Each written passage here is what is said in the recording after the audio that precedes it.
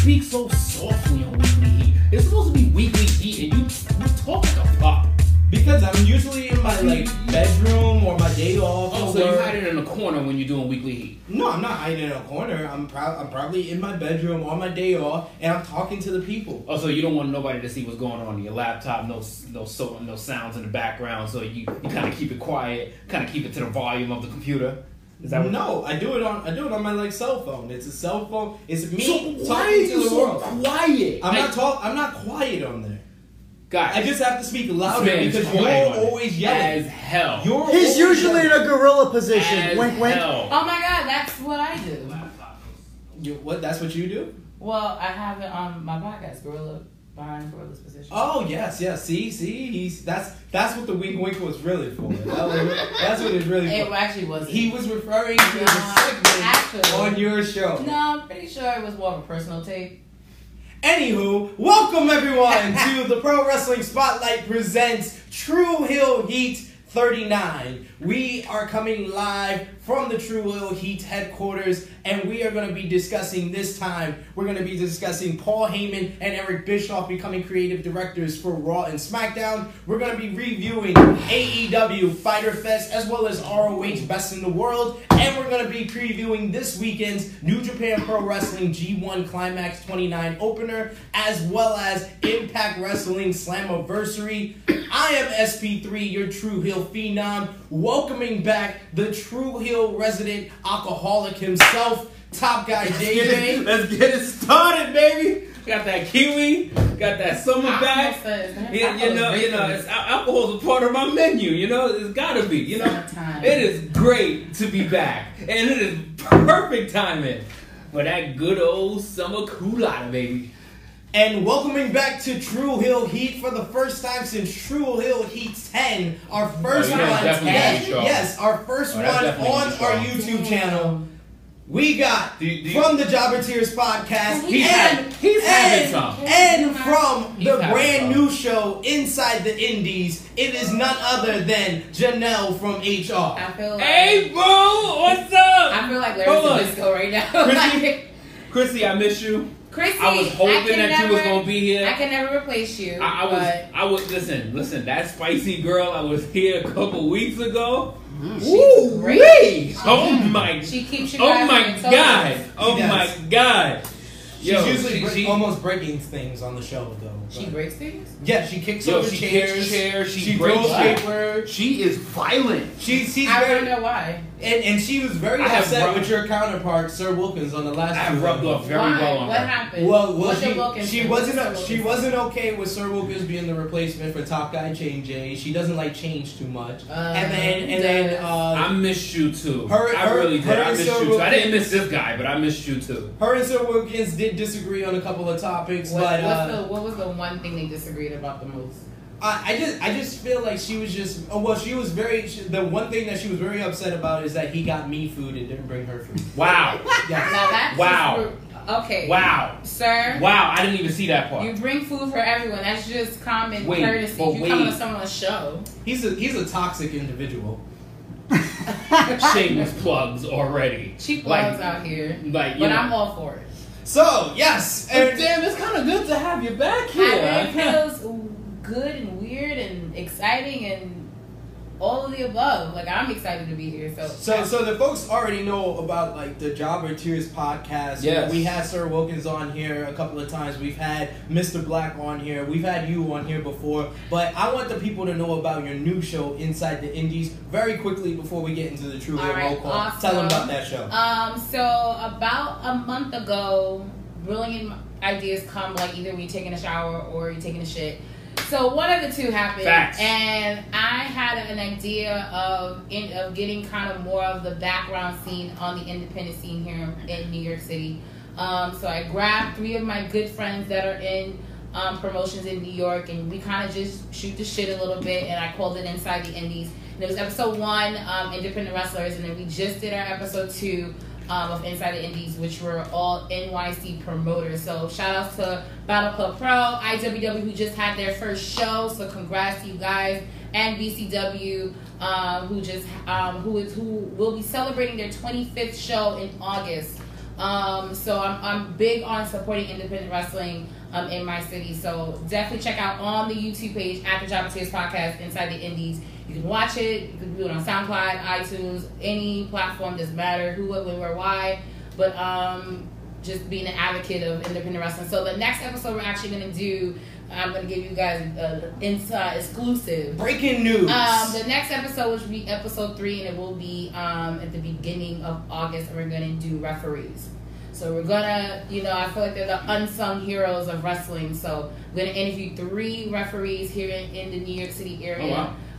To kind of get their story, see, because I feel like that's one of the things you don't really hear about is like, how do you become a referee? Like, what does it take to do that? So I'm going to invite 3 referees that are well known in the independent scene and come and chat with us.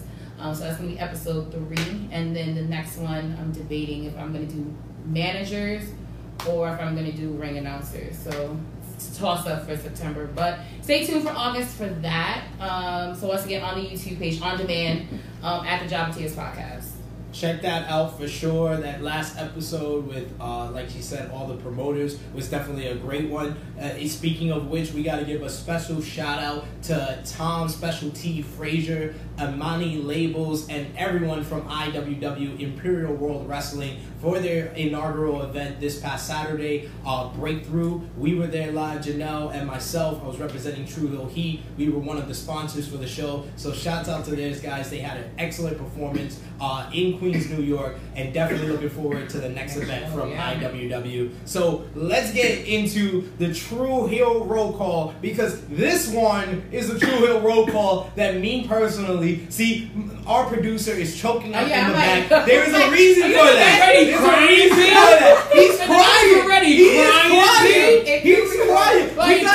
We have a board. You guys, we're not going to show you the board, but he put on the board like a heart shape. It's like someone died because he saw the top 3 conversation starters for True Hill Heat. So if you're first time watching True Hill Heat, please type it in the comments so we can shout you out. Yes. Our True Hill roll call is where we shout out everyone that supports the True Hill Heat YouTube channel, our page on Facebook, our pages on Twitter, Instagram, and more importantly, the True Hills group page. The True Hills group page have a conversation starters, a top 10, and we shout out the top 3 every episode. And for, I would say, the last 10, 11, 12 episodes, we've had the True Hill Trinity, known as the True Hill Trinity, which was Jamie Tanak, our number 1 Ronda and Roman hater. We had the Negro. Right up Janelle's alley. She loves that shit. Right up Janelle's alley. Where's he from? We have the Negro Buck, Nick Jackson. Negro Buck? Yeah, because he has the same name as the young Buck, Nick Jackson, but he's a Negro. Okay. It just sounds like literally deja vu from the exact last episode when you explained the exact same thing. Wait, did Lucas ask that? It's that point of confusion. So happens when every time he explains that, like, Negro, bro, like, I'm so racist. No, it wasn't that it was racist. I was just like, but why? But wait, what happened? Yeah, like, what happened? Is he not just a regular guy? And then the 3rd member of the True Hill Trinity was the Peruvian pimp, Bruno A.B. But Bruno A.B. has let down the rest of the True Hill Trinity because we have a brand new top 3. The True Hill Trinity is no more. There will be no t-shirts. Top Guy JJ wanted you to last till True Hill Heat 40. I said 50. He said True Hill Heat 40. They didn't even make it to 40. So, we have our top 3 is as follows. The Negro Buck, Nick Jackson, who had went 7 or 8 True Hill Heats in a row at number 1, drops down to number 3. We got at number 2, the Simon Miller of the True Hills group page. The true face of all of the members on the True Hills group page. And the man that single-handedly took down the True Hill Trinity, Steve Salvage. Steve Salvage, the man who's been running our Raw and SmackDown threads on the True Hills group page. He has finally taken down the True Hill Trinity. And then coming in at number 1, finally, he has reached the number 1 platform. I now have given him an official nickname. He is no longer the Roman and Ronda hater. He is now the Scottish sociopath. Jamie Tannock. Yes, he's from Scotland. Yes, guys. Nice. Don't you just love when you get like people that watch and support what you do and they don't even live in the States? Like, It's a great feeling. Jamie, we give a hard time all the time, but he's a great follower to the page, a great member on the True Hills group page. So Jamie, we definitely appreciate you and we congratulate you on becoming #1 on the group page. A couple of the True Hills we got to shout out: Jeremiah Babcock, Eddie Gaines, Cody Smith, Wynn Drew, Jacob Overy, William Crispo. I don't know. Byron Fonda, a couple of our YouTube subscribers, one of our good ones, Kayfabe Tactics. Kayfabe Tactics has been commenting on all of our videos online. I definitely appreciate him since he became a subscriber. JV Lewis and Norwell Music. So shouts out to those guys for becoming subscribers to our YouTube channel. Let's hear from the Spotlight and the True Hills. All right, Nick Jackson names the new 3 the Tribunal. The Tribunal. Wow. Okay. And how long did it take him to come up with that? Wait, what? what's wrong with it? What? The Tribunal? It sounds like something like All right, Survivor. I don't usually ask for clarification, but clarify that for me, please, because It's I like don't know. Survivor. No, it makes sense. No, it don't. I get it. Of course you get it. I get it. You're from Negro. HR. I'm not from HR. Well, that's not I am not a human resource representative. I am from I'm the not liquor going. store. So I need you to break this down for me in simple terms. I'm just saying. All right. Usually black people are from HR. She's from HR. So, she's definitely smarter than I am. So I'm definitely Cheers not. to that. I ain't saying, I ain't denying it. And Ike says, I'm just here to see that fine lady in the middle. Of course. Who? Of course. Wait. Ike. Wait, what? Ike says he's here for you. Wow. You're the show. I'm not. You're the Love show. You're the show. You're on the show. I'm It's not. not about JJ. No, it is. It's I'm not about I'm me. a guest. It's about you. I'm a guest. I mean, I ain't But nothing thank wrong you with that. for tuning in. I want to support my boys. I got the call 24 hours ago. Come on the show. I said, well, I haven't been in a while, and I felt a way about that. So I was like, well, I'm gonna come. She's been throwing subs for like the Oh, past wow. couple of months, especially when we have like Wilkins or Yeah, Mr. it was Black on the like show. I was like, oh, so fuck me, huh? Oh, okay. We had to But bring you were back. on for a couple episodes prior to that. You were on the True original. 9 and 10. Well, I mean, those probably were your highest view, shows anyway. So it's okay. It's all right. And like I All told you, right. she's a smart woman. I'm She's just saying. business. She's into the numbers. I'm just saying. This I is mean- what happens when you get the Renee Young of wrestling podcasts is on your show. I'm trying not to be, but All right. Can you just get a little bit more like edgy because you're spitting too many facts and I can't come back to that. Well, it's okay. You're too smart. I'll try to tone it down. Yes, A little dumb bit. it down for me, please. Well, But let's get into the top news. And of course, we've been off for 2 weeks, but the number one news has to do with WWE and their decision to announce, I think it was a week and a half ago, WWE announced on its website and via social media that Paul Heyman and Eric Bischoff have become creative directors for both Raw and SmackDown. This new role basically means that they will be the head of creatives for both shows. Heyman for Monday Night Raw and Eric Bischoff for SmackDown. They will only answer to Vince McMahon. This role was just created because of all the creative struggles in 2019 for the WWE. They will now directly talk to Vince McMahon. Eric Bischoff will deal directly with the Fox executives when SmackDown moves over to Fox. Paul Heyman's first week of Monday Night Raw was this week, where he had some influence over the show. Apparently, it actually started last week because Paul Heyman is high on Ricochet, and the decision to put Ricochet in the main event for the last 2 weeks was apparently up to Paul Heyman. And he's brought a whole bunch of different changes. We had a big explosion to start the show on Monday Night Raw. Literally. We have a cuckold storyline going on Monday Night Raw. The Club is on Monday Night Raw. And Eric Bischoff has not sided on SmackDown, but over on SmackDown, we had Kofi Kingston giving up middle fingers. We had Kevin Owens being a heel in one half half of the show and a babyface in the other. So it's a whole bunch of changes, a whole bunch of moves to make WWE programming entertaining again. And I'm gonna start it off and say it was entertaining this week. It was very interesting to watch. But what was your guys' reaction to Heyman and Bischoff being named in these roles? My first initial was I wish I was the fly on the wall in that meeting of contract signing and seeing how much they get paid. Like, I would love to see what money was thrown at them to say, listen, I need y'all on the team before anyone else can get you. Because ideally, they were kind of like low-key free agents. Yeah. So the fact that they were able to grab, especially Eric Bischoff, but it makes it exciting. It makes it, it kind of does give that 2005 feel again.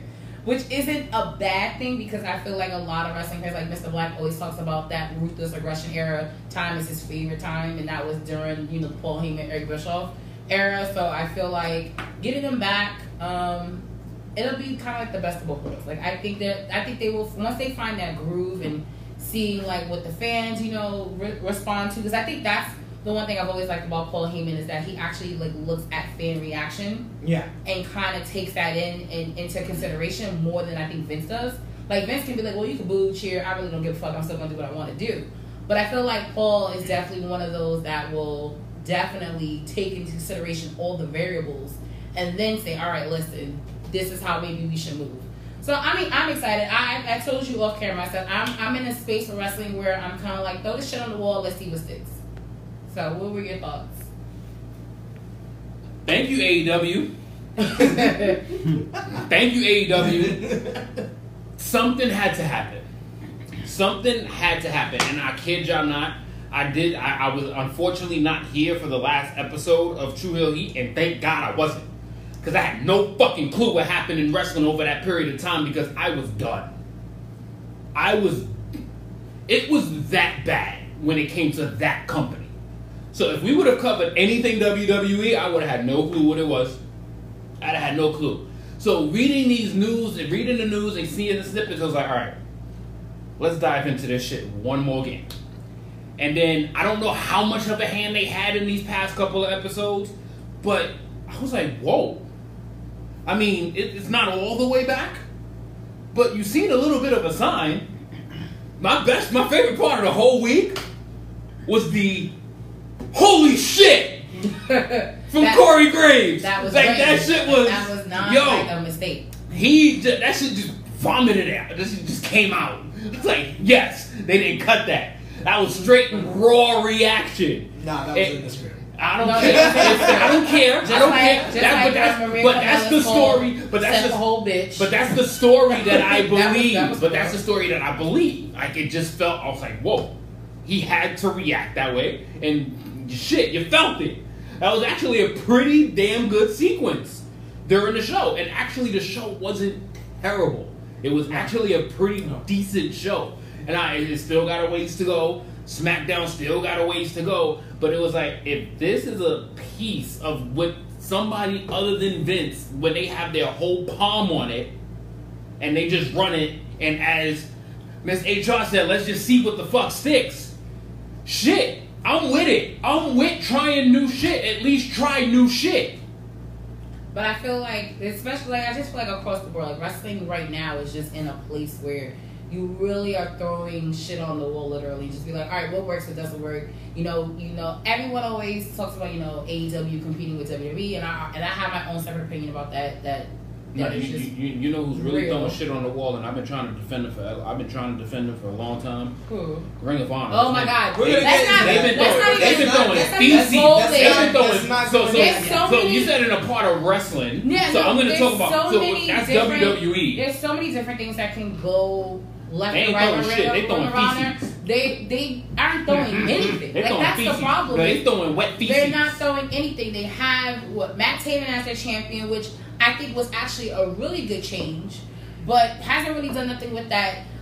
I saw on TV, like a TV show, it was like Kenny King versus Jay Lethal. I was just like, this black on black crime. I don't know how I feel about this, but cool, whatever. But I get the point that you shouldn't just throw anything. But I think WWE is actually trying something new, and it's actually improved the product, I would say, on week one. What do you guys think of their decision to put Eric Bischoff in this role? Because what we're hearing is that backstage, some officials, some former TNA talent, and even some current talent are basically saying that if there was one move that showed that Vince is out of touch, it's putting someone that's as much as out of touch as him in this role in Eric Bischoff. I mean, the worst move that he could have done was put Jim Cornette in the fucking position. Yeah. That would have been worse. No. As much Russo, as I like... Russo I mean, bro.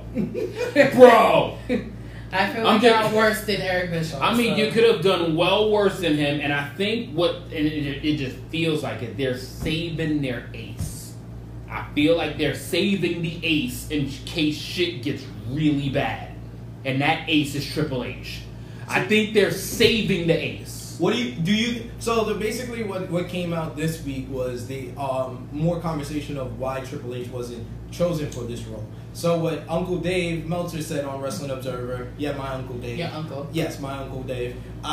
He basically said that WWE and Vince McMahon want to protect Triple H because if Triple H would fail in one of these roles, it would look tremendously bad because he's supposed to be the successor to Vince McMahon. So and that to me kind of makes me feel like the WWE knows this shit's gonna fail.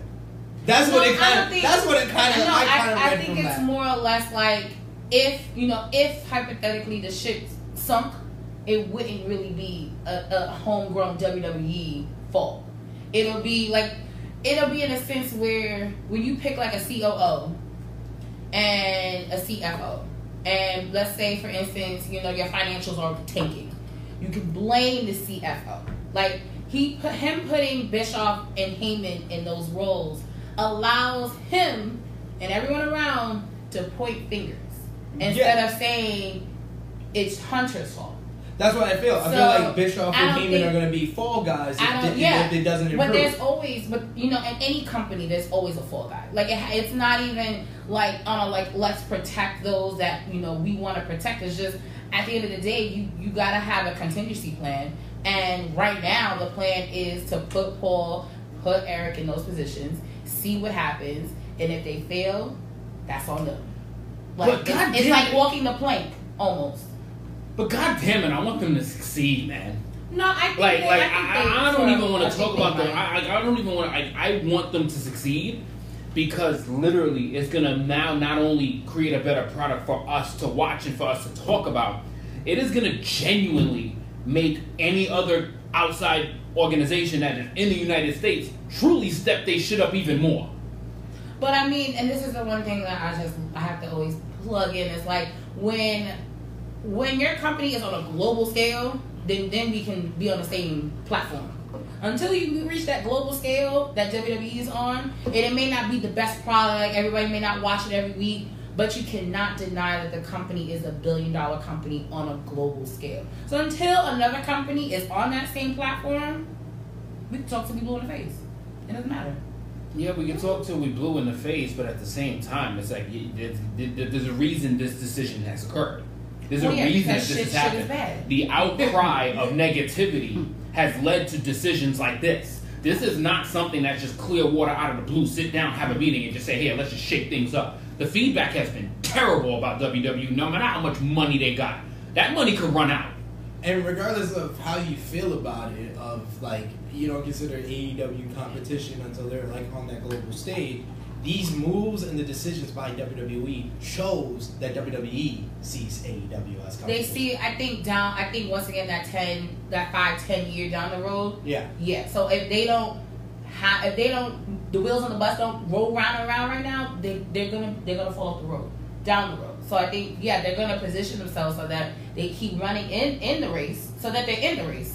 Because they already know they're way ahead of the race, but they're decades ahead. Right. But clearly, when you have a potential, they're feeling the heat. Yeah, and I mean, I'd rather heat comes from under their asses and makes wrestling interesting again than it being same old bullshit. Okay, so before we get into our final question for this topic, let's hear from the Spotlight and the True Heels. Anthony Carragher said, "Hey, shout out to Behind the Barricade." Okay. Shout out, yes. He says, I mean, so far Raw and SmackDown has been better and more edgier in a sense, I guess. LOL, we shall see. That's the best way to put it. Right. I mean, yeah. It's not there yet, but it's like you kind of seen, you want to believe you've seen improvement. You want to believe it. But it's how, can it be consistent? Can they do it for 2 weeks? Can they do it for a month? Like, how can... Steve Salvage says Heyman might be a little handicapped because he has to finish out Vince's storylines until after the pay-per-view. Yeah, but I could see him getting to a better conclusion than what Vince was going to get to on most of the stories. And it's already seeming like that with like stuff like Bobby Lashley and Braun Strowman. Because I was reading not too long ago, like earlier this week, that it was like Vince's idea of getting a club together was gonna happen. Yeah. Because that was his whole thinking with re-signing the club. Right, was to put them together. But it was Paul's idea to put them here. Yeah. So I think having two brains at the table can look what happened at the end of Raw. You were like, oh shit, AJ Styles doing his style clash on the second row. What the fuck? Yeah. So Definitely was an entertaining end and close and angle to end Monday Night Raw for sure. Marcy, thank you for watching, brother. I was gonna say, shout out to Marcy Colbrand, first time here for this, enjoying it so far. Hell yeah. Yes. Thank Any other first time watchers, just shout it out. Yeah, comment in the comment section, and especially for our YouTube subscribers, we want to hear your answer to this question. So the final question about this. So besides, we talked about Paul Heyman, we talked about Eric Bischoff in these roles, we talked about Triple H not being chosen for this role. So who would be the one person you would have thought would be perfect for this new creative director role that wasn't chosen? You have to go first because you said you had an idea. So I have the perfect... and I want to know if it's the same person. I have the perfect person. Bruno! Oh my god. No. This guy's ridiculous. Bruno's awesome, but I want to get him for a creative director. We'll probably have Rey Mysterio, a naked Rey Mysterio, winning the WWE Championship. If Bruno was in charge. In USA colors. In USA colors, for sure. But my choice is not Eric Bischoff. I'm sorry. I'll say it once. I'll say it again. I said it to you guys on Weekly Heat, and I'll say it right now. The Eric Bischoff decision is very out of touch. If there's one person more out of touch in professional wrestling than Vince McMahon, it's Eric Bischoff. If you list the laundry list of talent that Eric Bischoff saw nothing in, it's ridiculous. Rey Mysterio, Chris Jericho, Chris Benoit, Eddie Guerrero. That's just in the 90s. Let's talk about his TNA run. He made AJ Styles Ric Flair. He made AJ fucking Styles Ric Flair Jr. He didn't see nothing in Kazuchika Okada. He didn't see nothing in the Young Bucks. He just saw Jay Lethal as a guy who did impressions. No, he was black.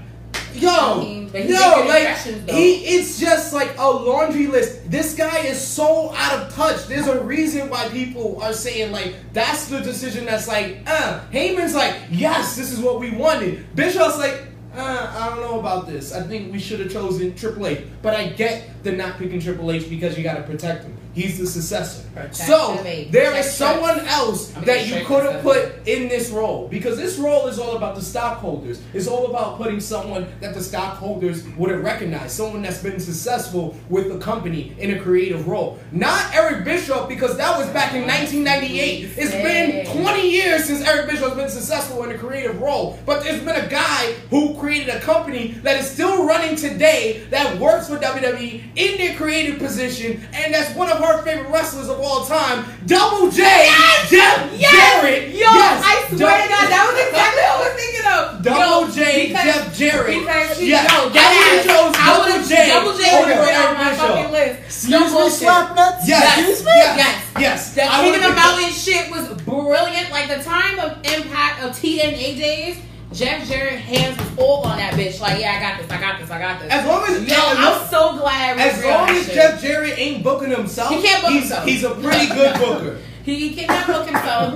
But literally, you went downstairs and I went on my phone and I was just like, who could? Because I was like, I don't know who to say. Like, I have no idea. And literally, Jeff fucking Jarrett popped in my brain. Yeah, I mean, that's I was like, that shit is. And at first, I was like, I don't know if I want to say it because I was like, I don't know if Sid's gonna think that's right. I don't know. But just creatively, like what he did for Impact, he started a company. It is still running. on fumes a little bit from time to time. Well, yeah, we're not going to get into that. We're not going to get into that, you know, but definitely before Dixie Carter ever got her hands on the company, Impact, TNA was lit. Like, TNA was giving... They had a time. Was giving people a run for their money. And I definitely think Jeff had... Like, I always believe with wrestling, you have a different eye for certain things. Like, Paul has a different... Paul's eye is more of interacting with fans and understanding the fans' reaction and understanding what is needed to get an emotion out of a fan. That's Paul's eyes. Jeff's eyes is, minus him booking himself, you know, like... 1,000 million times as being champion. I'm not gonna get into that. But Jeff's eyes is definitely more of a kind of like a groundbreaker kind of eye where he, you know, once again started in TNA. So the way he positioned people and started do different matches, changed, you know, the ring from a square to a fucking octagon and type shit. Like, it takes a different type of eye to kind of maneuver certain things and keep you interested as a fan. So that makes me happy that we actually thought of the same person. We're right here on this one. Like that. Who did you think, JJ? I mean, he's definitely not the first choice that anybody would ever think of, but just for somebody that I think has been in the wrestling business for so long, I think if he gets a crack at it, I think it would just be a fresh opportunity. And he hasn't done any of this before. And it's just somebody that I just think that if he is put in his chance and he gets a chance, I think he could do pretty goddamn good at it. And that choice for me would be Tommy Dreamer. Okay. I think the passion that Tommy Dreamer has for wrestling is unmatched by any human being alive.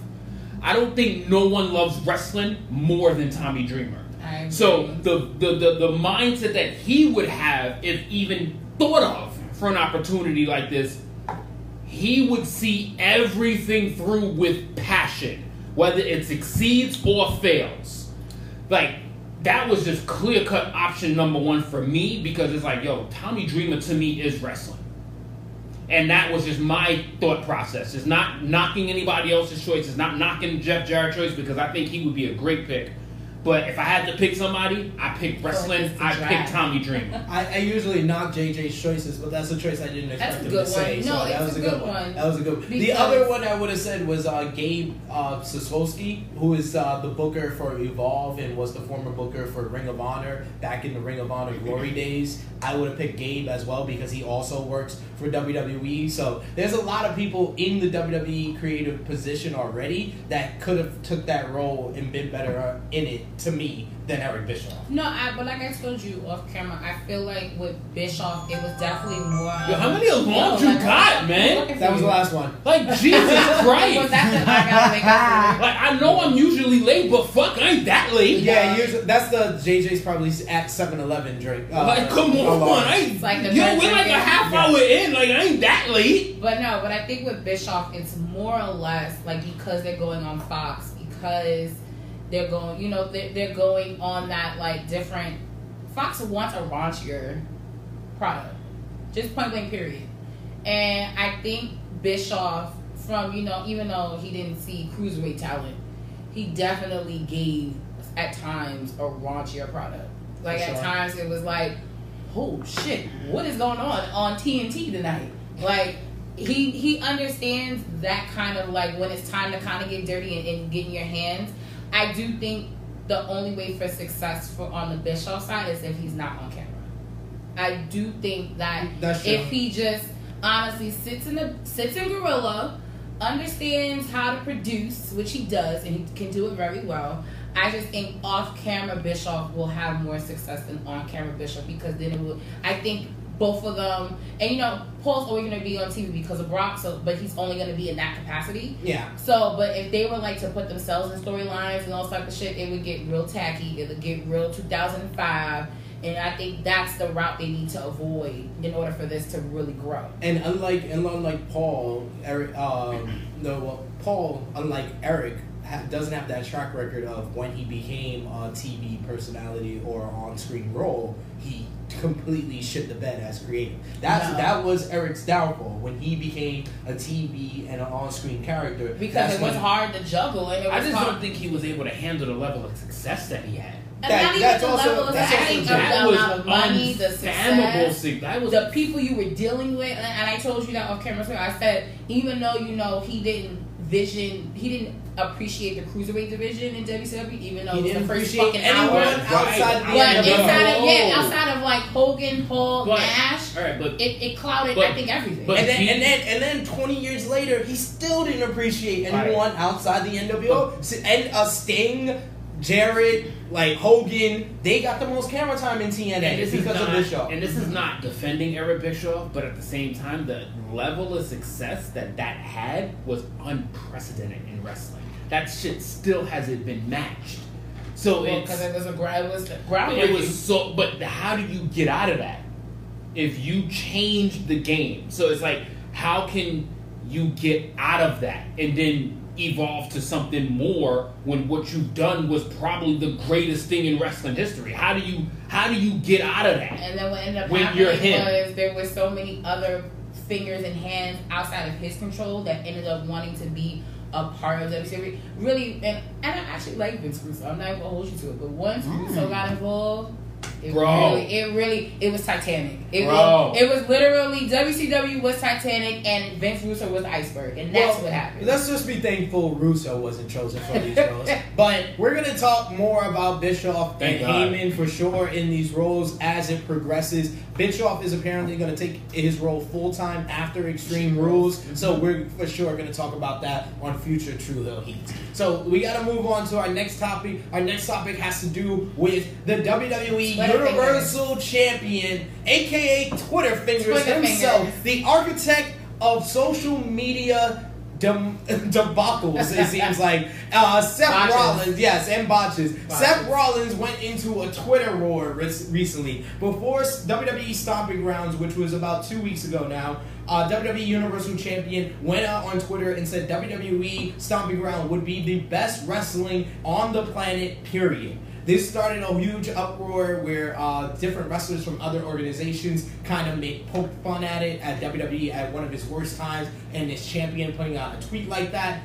Seth then doubled down when other fans commented on it, and he says that WWE has the best wrestling, period. Then after the Cruiserweight Championship match at Stomping Ground, and it was a great match, he went out and he doubled down even more. He said, did you see that Cruiserweight title match? No one in the world can do stuff like that. He said no one in the world can do what he does as consistently as he does it, as much as he does it. And Will Ospreay responded to that. He said no one alive can do that. And Will Ospreay responded to that tweet with, I'm alive.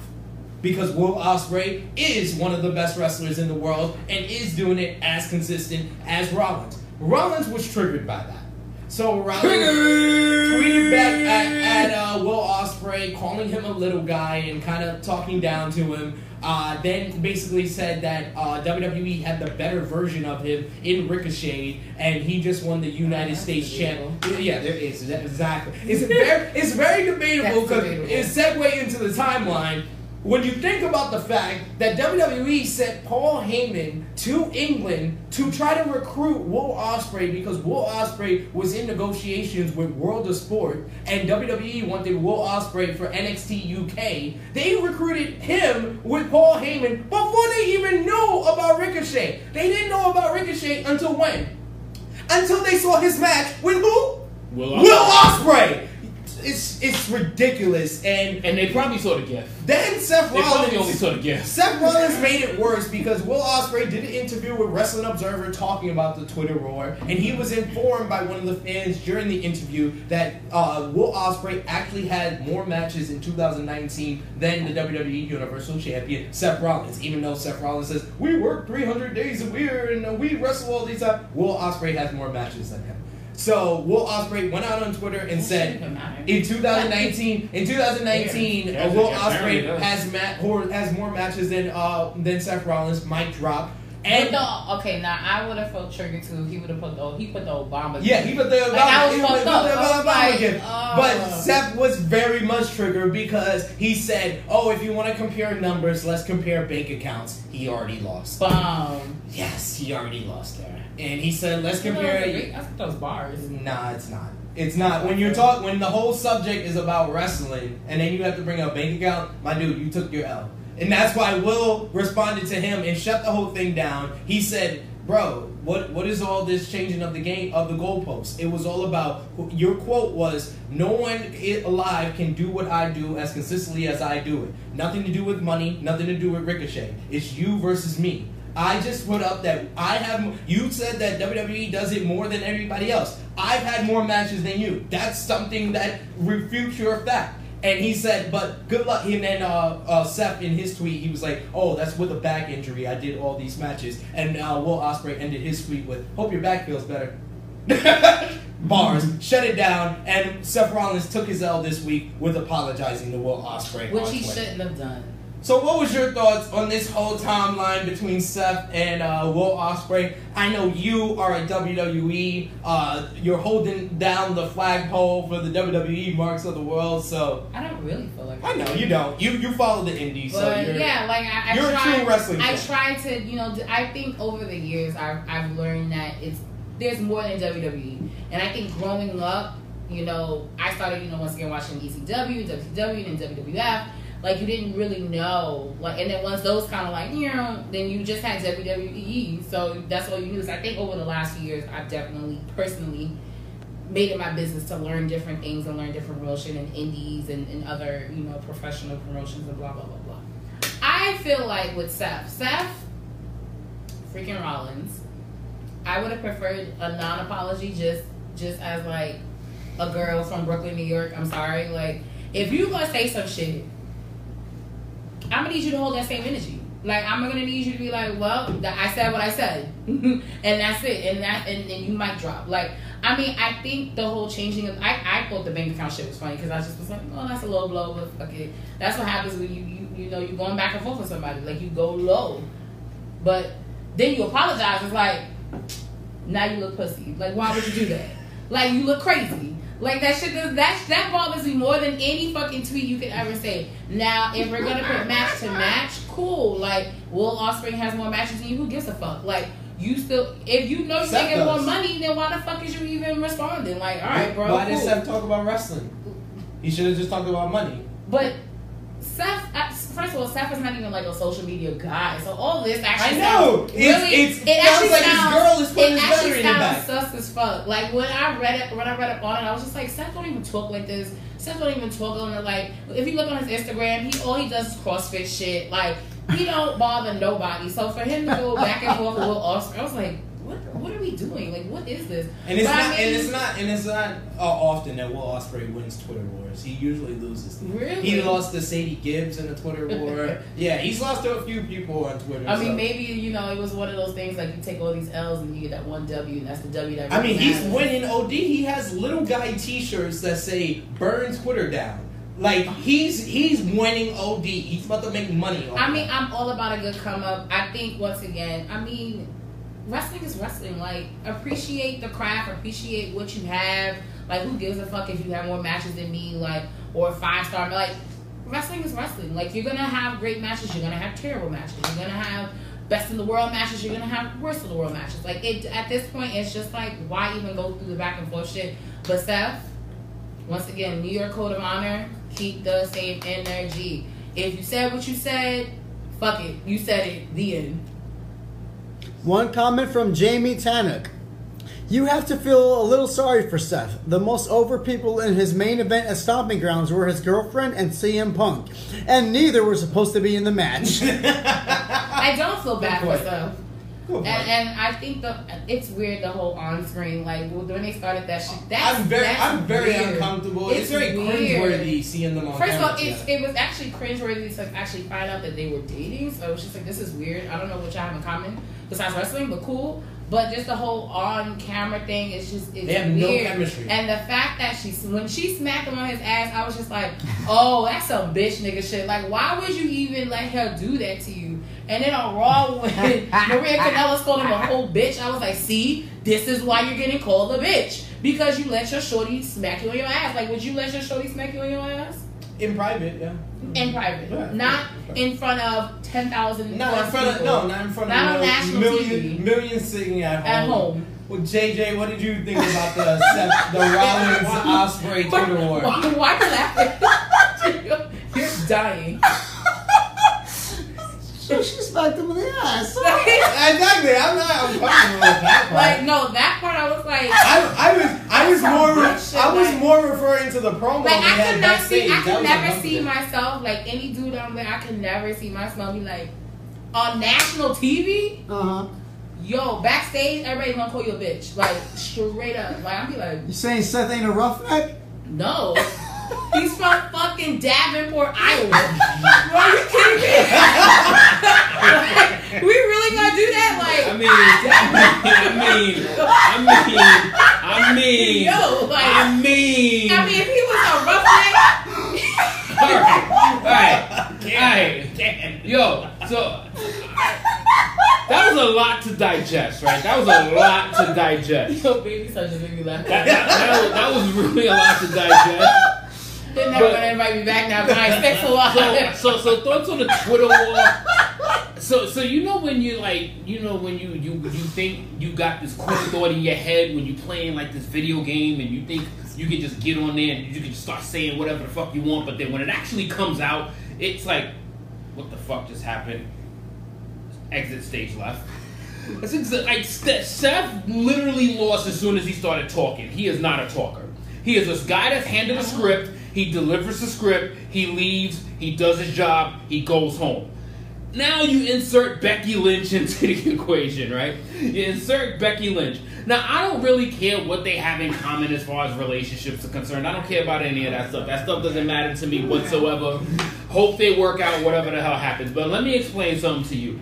When you get slapped on your ass as a grown-ass man, you know back then, and anybody who knows this, and we all in our 30s, so we know this, right? Back in the 90s, the minute you jumped in the double Dutch rope, you lost all your manhood. All of it. You lost all your manhood once you jump. You could do single rope and you could be cool. But once you jump in the double Dutch, it's over for all of your manhood. You are stripped. You have just became the bitch of the whole crew. He became the bitch of the locker room when he got slapped on his ass by the woman. The man's man. And then she's not William Regal. You literally, like you literally just gave up your manhood on national TV. And I feel like no one knows. Like, I feel like fans don't understand this. Officially, Lacey Evans became more of a man than Seth Rollins at that moment. So we gotta understand what the significance of what happened and what took place here. You're not gonna call yourself the man. You're not gonna call yourself the Beast Slayer. You're not gonna say burn it down. You're not gonna have shirts that said the man. You're not gonna be this freaking guy when you get your ass touched by a chick, and at the same time you want to. And what made it worse is that Shorty held the ropes open for this nigga, and he went through them. Like, no.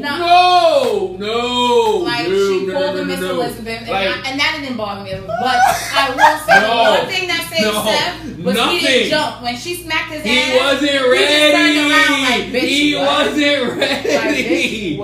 wasn't ready. He didn't jump, so he already know he don't take it in the ass like some other people. Like Ricochet. So overnight, Seth realized after having all of these man pills, just said, yo, I just lost in so many ways. I'm sorry. Let me count the ways. Like, I'm sorry to Willie. I might not have a Willie after this.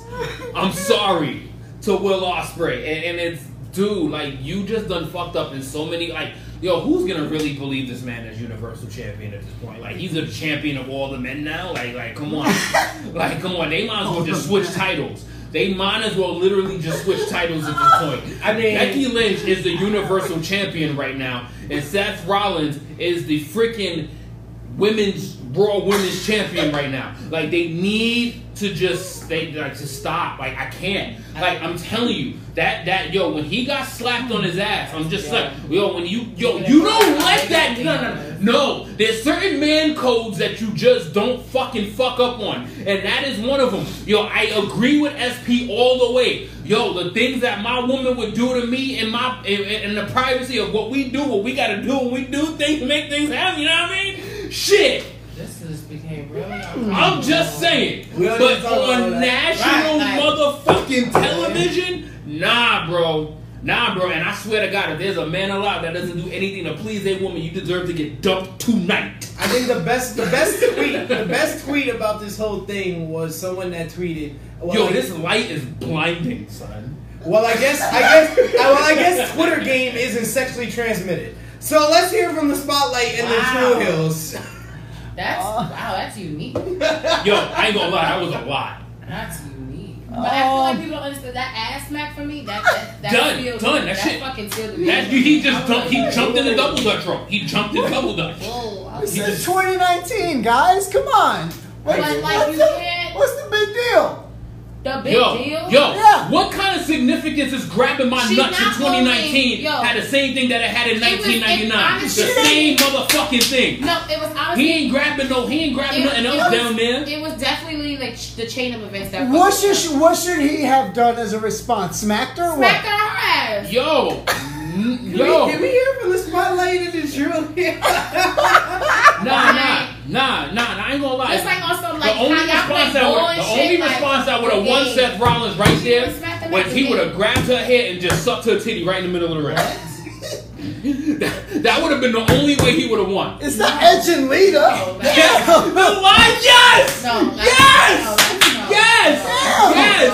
Yes! Take your manhood back. He lost his manhood. That's like grabbing by the pussy. No. I said grab her by the hair. No, we're not doing any of that shit. Oh, right. Oh, you ain't getting grabbed by your hair in the bedroom? Let's talk about it. That's not. This show's not about me. Where is this going? Off the rails, as usual. Right on track. Off track. Steve Salvage says she just dropped a William Regal reference. Props. Oh, thank you. I know my shit. Absolutely. Thank you. Oh God! If that's all from the Spotlight and the True Hills, we can move on. So that's it.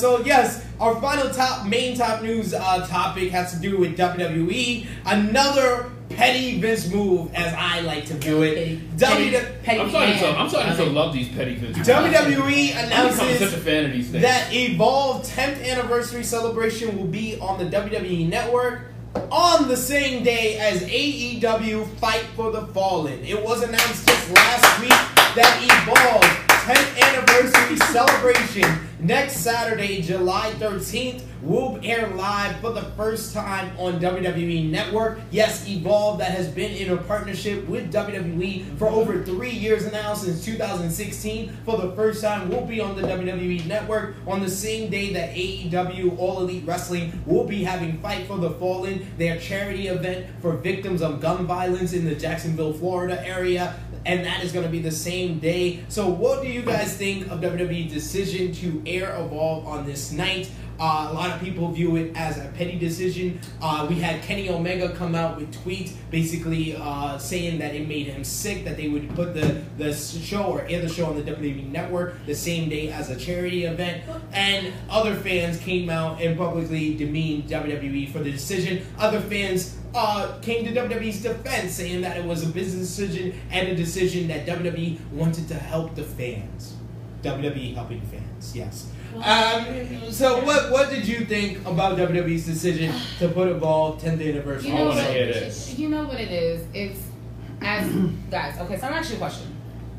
I'm going to get in moderator position for a second. Has there ever been 2 events on the same day that you wanted to go to? Yes, absolutely. Right. So what kind of makes this any different where they decide to air Evolve? Now you don't have to watch it like how anyone, like you don't have to watch it at the same time, or you could if you got high tech shit, got 2 TVs, go for it. But I just feel like I don't feel like it's a petty move. I feel like with WWE at times they plan stuff in advance. All right. And now they might have announced it kind of like kind of shady. Cut the shit. Kind of shady. Plan. But I think that with the partnership they've had Evolved, and honestly, they just hired people last week. You talking about plan? They just hired people last week. You talking about plan? Hiring? How long? Yo, they making these moves on the fly. But do you know? These moves are happening on the fly. Do you know like how long they've been talking to Eric Bischoff and Paul? No, we don't know that. We can assume and be like, oh, this shit just happened out of nowhere. We can't. We can always assume that. Are we really going there? No, I'm just saying. I'm the person where you gotta look at both sides. No. Yeah, like it's not fair to be excited. No, fuck WWE side. Like, are you serious? Look at both sides. Look at both sides. Look at both sides. They hired people a week ago into 2 executive roles to the 2 biggest shows on network television, and you gonna sit and talk about how long they planned something? But you don't know that. I don't know that. They just made this decision 2 days before this podcast.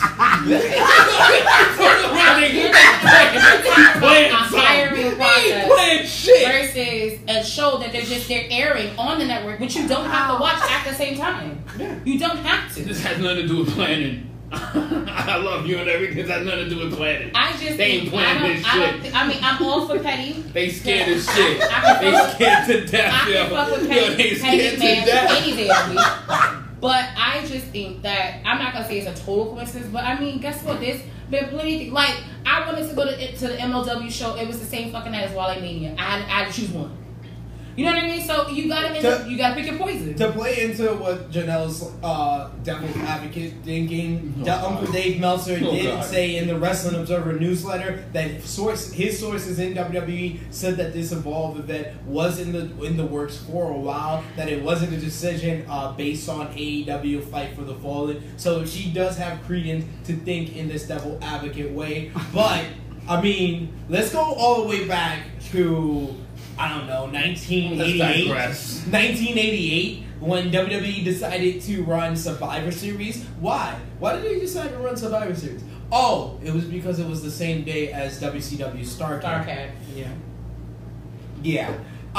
Let's go. We can go back to let's talk about coming up on August 31st. AEW All Out in Chicago. WWE decides to announce that NXT UK TakeOver Cardiff will be on the same exact day. Which is on the same day as that New Japan show. As the New Japan That's Royal actually Quest. in the UK. Yes. So they screwed themselves on that one. So as we've seen, the petty moves don't always work in their favor. They don't. That's the whole notion about being petty. Like it may work for you, it may not work for you. But I agree with her that there is some business decision behind it as well. This Evolve, they have been talking about putting Evolve on the WWE network for a while. And this is why I say it's a business decision and it's a smart decision. If Evolve has a better show than AEW Fight for the Fallen, WWE wins. If Evolve doesn't have a better show than AEW Fight for the Fallen, that's their out. Hey, we didn't even bring out our big guns. We put out our secondary partnership, our feeder system. We put out below our developmental system. We put out the promotion we use to recruit for the developmental system. It's a very good bottom. Like shout out to Evolve. They were just here this weekend here in New York on Saturday and Sunday, and we went to the show on Sunday.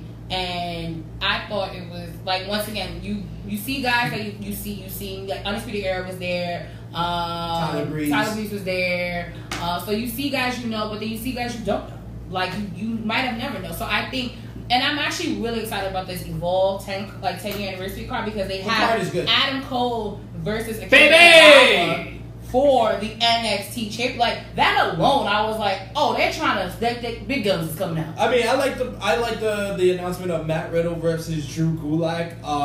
If you're non-title match. If you're a Evolve fan, you know these are two members, the original members of Catchpoint, which is one of the biggest stables in Evolve history. So that's going to be a great match. The announcement of a title versus title, the WWN title versus the Evolve Championship. Austin Theory, our boy Austin Theory versus JD Drake. That's going to be a great match as well. So this card is really like building up. I think we're going to talk about that more on the next True Hill Heat, as well as AEW Fight for the Fallen. But what did you, talking to JJ, think about Kenny Omega Sweeps reacting to this announcement? And do you think that he was in the right in putting out these tweets, these public comments about his feelings about WWE making this decision with him being an executive vice president for AEW? Just be fucking used to it by now. Like, I mean, they're gonna continuously poke at y'all.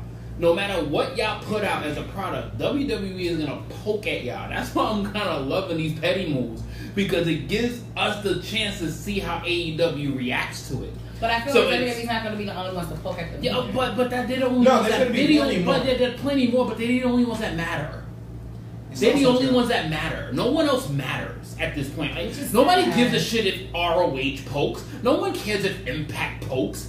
And quite frankly, as good as they are, as great as they are, people don't really care if New Japan pokes, because it's going to happen at 3 o'clock in the fucking morning. No one is going to care. No, unless they're in Dallas for the first time. Unless they're in the States. G1 which doesn't happen often. Which happens like once or twice a year for them. But do you not think that that's one of the reasons why it's in America this time? Because they know what's going on. The landscape of wrestling, once AEW started, the landscape of wrestling kind of shifted, because they pulled people from everywhere. Kenny just needs to just shut the fuck up and just run his business. I agree. I agree. No. I'm just sorry, because they're gonna keep doing this. I gotta keep the same energy.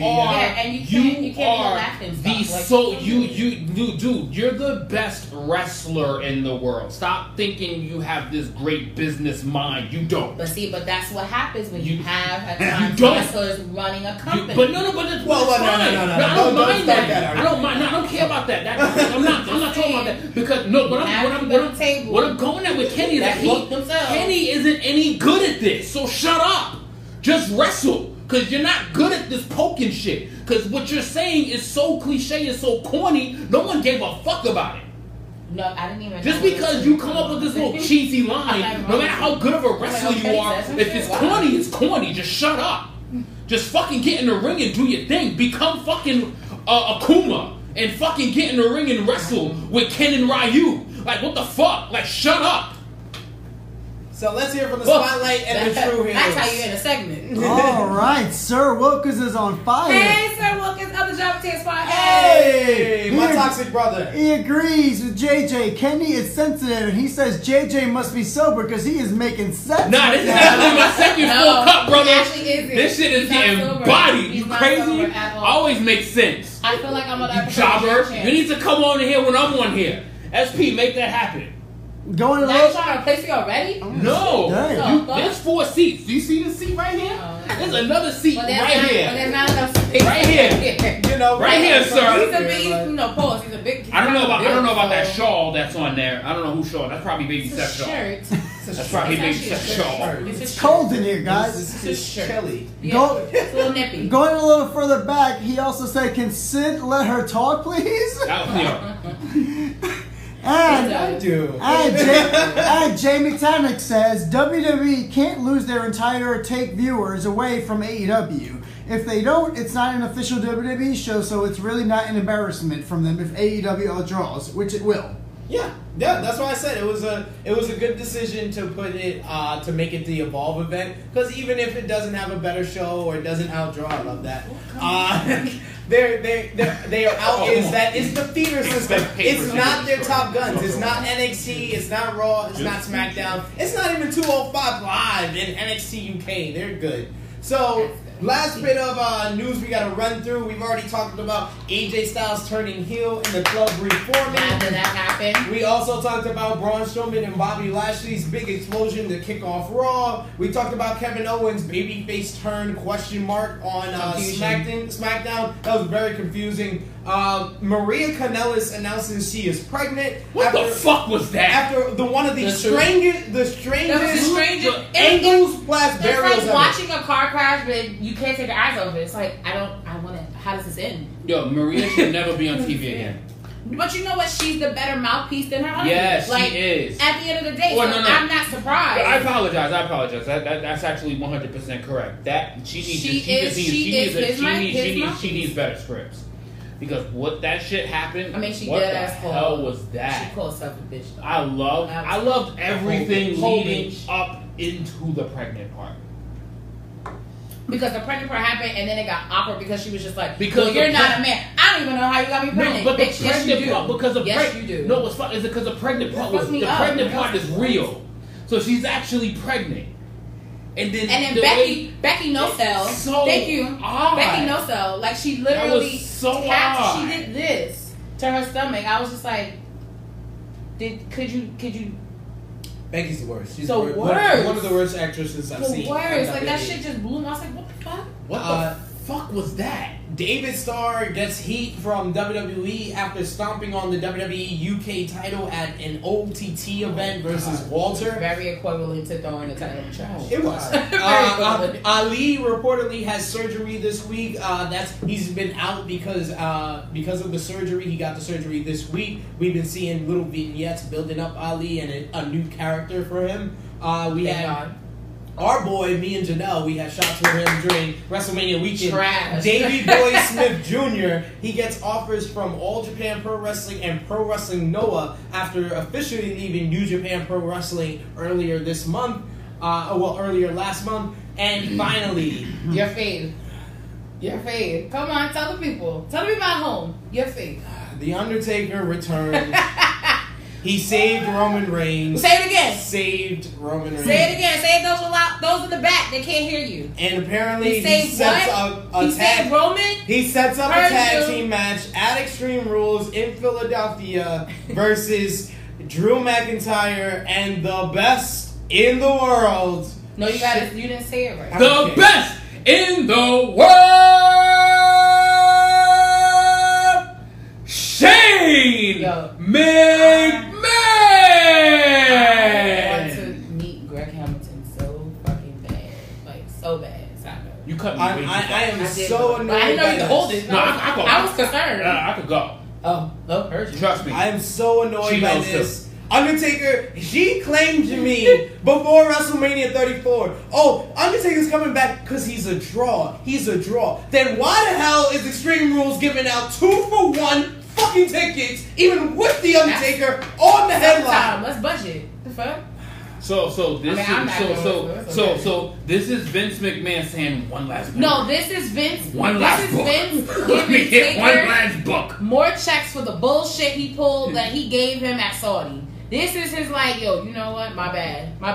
He fucked up too, though. I should have did that. Keep that same energy. He fucked up too. Nah. He did. Oh, him and Goldberg equally fucked up in Saudi. Not equally. Please, no. We are not going there. No Saudi talk in no. He don't want to be. No. He's scarred. No. It's burnt. No. Do we have any comments on the Spotlight of the True Hills before we move on? Let's get into what we missed. We're going to run through a couple of the events that we missed during our time off from True Hill Heat, and we'll dive into AEW Fyter Fest, which was the main event of the time that we missed. WWE Stomping Ground. Of course, the big moments that we talked about before. Seth and Becky Lynch retained their titles respectively against asses and kissing babies. Yes, against Baron Corbin and Lacey. Becky saving Seth, helping him overcome Lacey Evans as a special guest referee in the main event against Corbin. Special guest referee. Kofi Kingston retained the WWE Championship against Dolph Ziggler in a cage match with a great exit of the cage that everybody remembers. I want to know who wrote that. Like that to me. Probably Jeff Jarrett. Roman Reigns defeats Drew McIntyre. We had Drew Gulak became finally. I called it. Finally. He became the new Cruiserweight champion. What? And shout outs to the Cruiserweight, because once again, people try to downplay fucking pre-show shit. It was by far like that. Stomping Grounds pre-show gave me feels of Sunday Night Heat that I haven't felt in years. Like it was a bit of, vignettes, it was a bit of promos, it was the match, like and the match was so good. It was just like, can y'all do this every pre-show, please and thank you, so that people can stop shitting on the pre-show? I think Stomping Grounds expectations were so low, it was bound to exceed expectations. That's why I think it turned out being a good show. And then finally, of course, Ricochet defeated Samoa Joe for the United States Championship. Just I think it was like 48 hours after the booty hole. Yes, his booty hole, finger popping himself in his know booty. If y'all dick pics and booty holes get you titles. Those video links came out and were exposed over social media. We're not going to dive into that, but we just had to mention that. The match of the night, I would say, is between the Cruiserweight Championship match between Gulak Nese and Tozawa and Ricochet and Joe. What do you say? Which one? Definitely U.S. title or Cruiserweight? No, the Cruiserweight definitely stole the show. U.S. title or Cruiserweight? Wow. I can't give Booty Hole that much credit. That U.S. title match was pretty damn good. It was good. It was pretty damn good. So Janelle, at the same, I mean, and I hate Stomping Grounds pay-per-view. So that was actually not bad. Yeah. No, it wasn't. It actually was actually not bad. Expectations. I don't think anybody watched it. Nah, we watched it at Legends. But it wasn't. Shouts to anybody that went to Legends for the job it is and to support them. Thank you. Because that was not a pay-per-view that drew us. No. But you can tell by the arena shots. It over-delivered. You can tell by the Tacoma Dome holding 23,000 and well, they only had 4,000 why the fuck would you do a pay-per-view in Tacoma, Washington? Like, that's where they fucked up from the beginning. Like, also true. Like, why? Like, I'm big on, because behind the scenes, you want to, it's all about marketing to me. Marketing and advertising, that's how my brain goes. Why the fuck would you market and advertise a wrestling show in Tacoma? Tacoma usually gets a good turnout. And it was just a shitty presentation on the pay-per-view. It came off of the Super Showdown, which got bad publicity, so it had a lot of things working against it. It was not well put together. Put in the comment section, guys, especially on our YouTube channel, Cruiserweight title or the U.S. title. What was the best match from Stomping Grounds? I'm going to say U.S. JJ says the U.S. title. Janelle says the Cruiserweight Championship. I'm going to say the MVP of the night was definitely Ricochet. Anything from the Spotlight of True Heels before we move on to the next event? 2 things. Jamie Tannick says... I forget at times that you're a part of that because we don't see you as much. I told you when I disappear. So low key, like when Heavy Machinery got into this whole triple threat shit for Extreme Rules, I was like, ooh, points. Yes, points. Give me points. Jamie Tannick says, I thought the Kofi Cage exit was the best ending of a cage match in years until I watched NXT last week and Io versus Shayna had one of the best endings ever. Jamie. Well, Jamie. You always know how to ruin something. It had one of the best cage endings in WWE in a while. Yes, I will say that cage match between Shirai. But I mean, if we're talking about clever, the last between Kofi and honestly Shane taking the shirt off shit was hilarious though. Like that to me, I was like, oh, that's typical Shane shit. And I'm sorry, everyone wants to forget that Shane versus Miz cage match. I don't know why it happened, but why did you bring that up? Because it was clever how he got out of the fucking. No, this is the same woman. This is the same woman at Supercard of Honor 2018. Her favorite moment was Bully Ray turning heel. I'm just saying. She was great. When he OD, what was it on? I almost said hamburger. Her favorite moment of ROH Final Battle 2018 was the Sandman coming out. That's markout moment of 2018. Cause we were in the dark for how long, and I was just sitting there like, what the fuck is going on? Like you really typically when the lights go out at a show, you can see the person, you can see who's coming in. I fucks with you, You couldn't see not a fucking thing until the lights hit, and it was fucking Sandman. I was like, ECW, like, come on, that's how I became a wrestling fan. So I'm sorry that was my markout. Speak up. I'm just saying. And being ringside, I was like, oh shit. Perfect segue. Speaking of ROH, we gotta get into their last big event. I want so much better for them. It was Ring of Honor Best in the World 2019. Their biggest moments, number one, I would have to say, is Flip Gordon joining Villain Enterprises after Villain Enterprises successfully defended the 6-man tag team titles against Lifeblood. It looked like Flip Gordon was going to join Lifeblood, but instead he joined Villain Enterprises. Very good. Unfortunately, on the 450 splash to end the angle, he did injure his elbow and may be out for a number of months. Unfortunately, wow. So Flip, stop injuring yourself, please and thank you. Seriously, stop. Bruno needs you for the points. Eli Drake. Bruno scored like 12 points last week. So wait, have you guys? His whole team is on life support. Because I've explained it on our podcast, on the Java Series podcast, whenever we talk about points. Have you guys told your viewers about our secret society wrestling fantasy league? We kind of have talked about it a little. I'm gonna talk about it more in detail probably at the end of the year. Okay, good. When we pull it up officially to the viewers and everything. Because the True Heels got some copywriting to do. Exactly. You gotta keep it low key, you know. You can't. Well, I'm excited for the Rumble thing. Let me tell you something. ESPN hears about this shit. He's gonna get swept under the rug like a thief in the night. Oh, no, I'm not trying to get my money. And guess who ain't gonna get a hashtag? Or guess who ain't gonna get an ad? One's doing it. Guess who ain't gonna get an ad?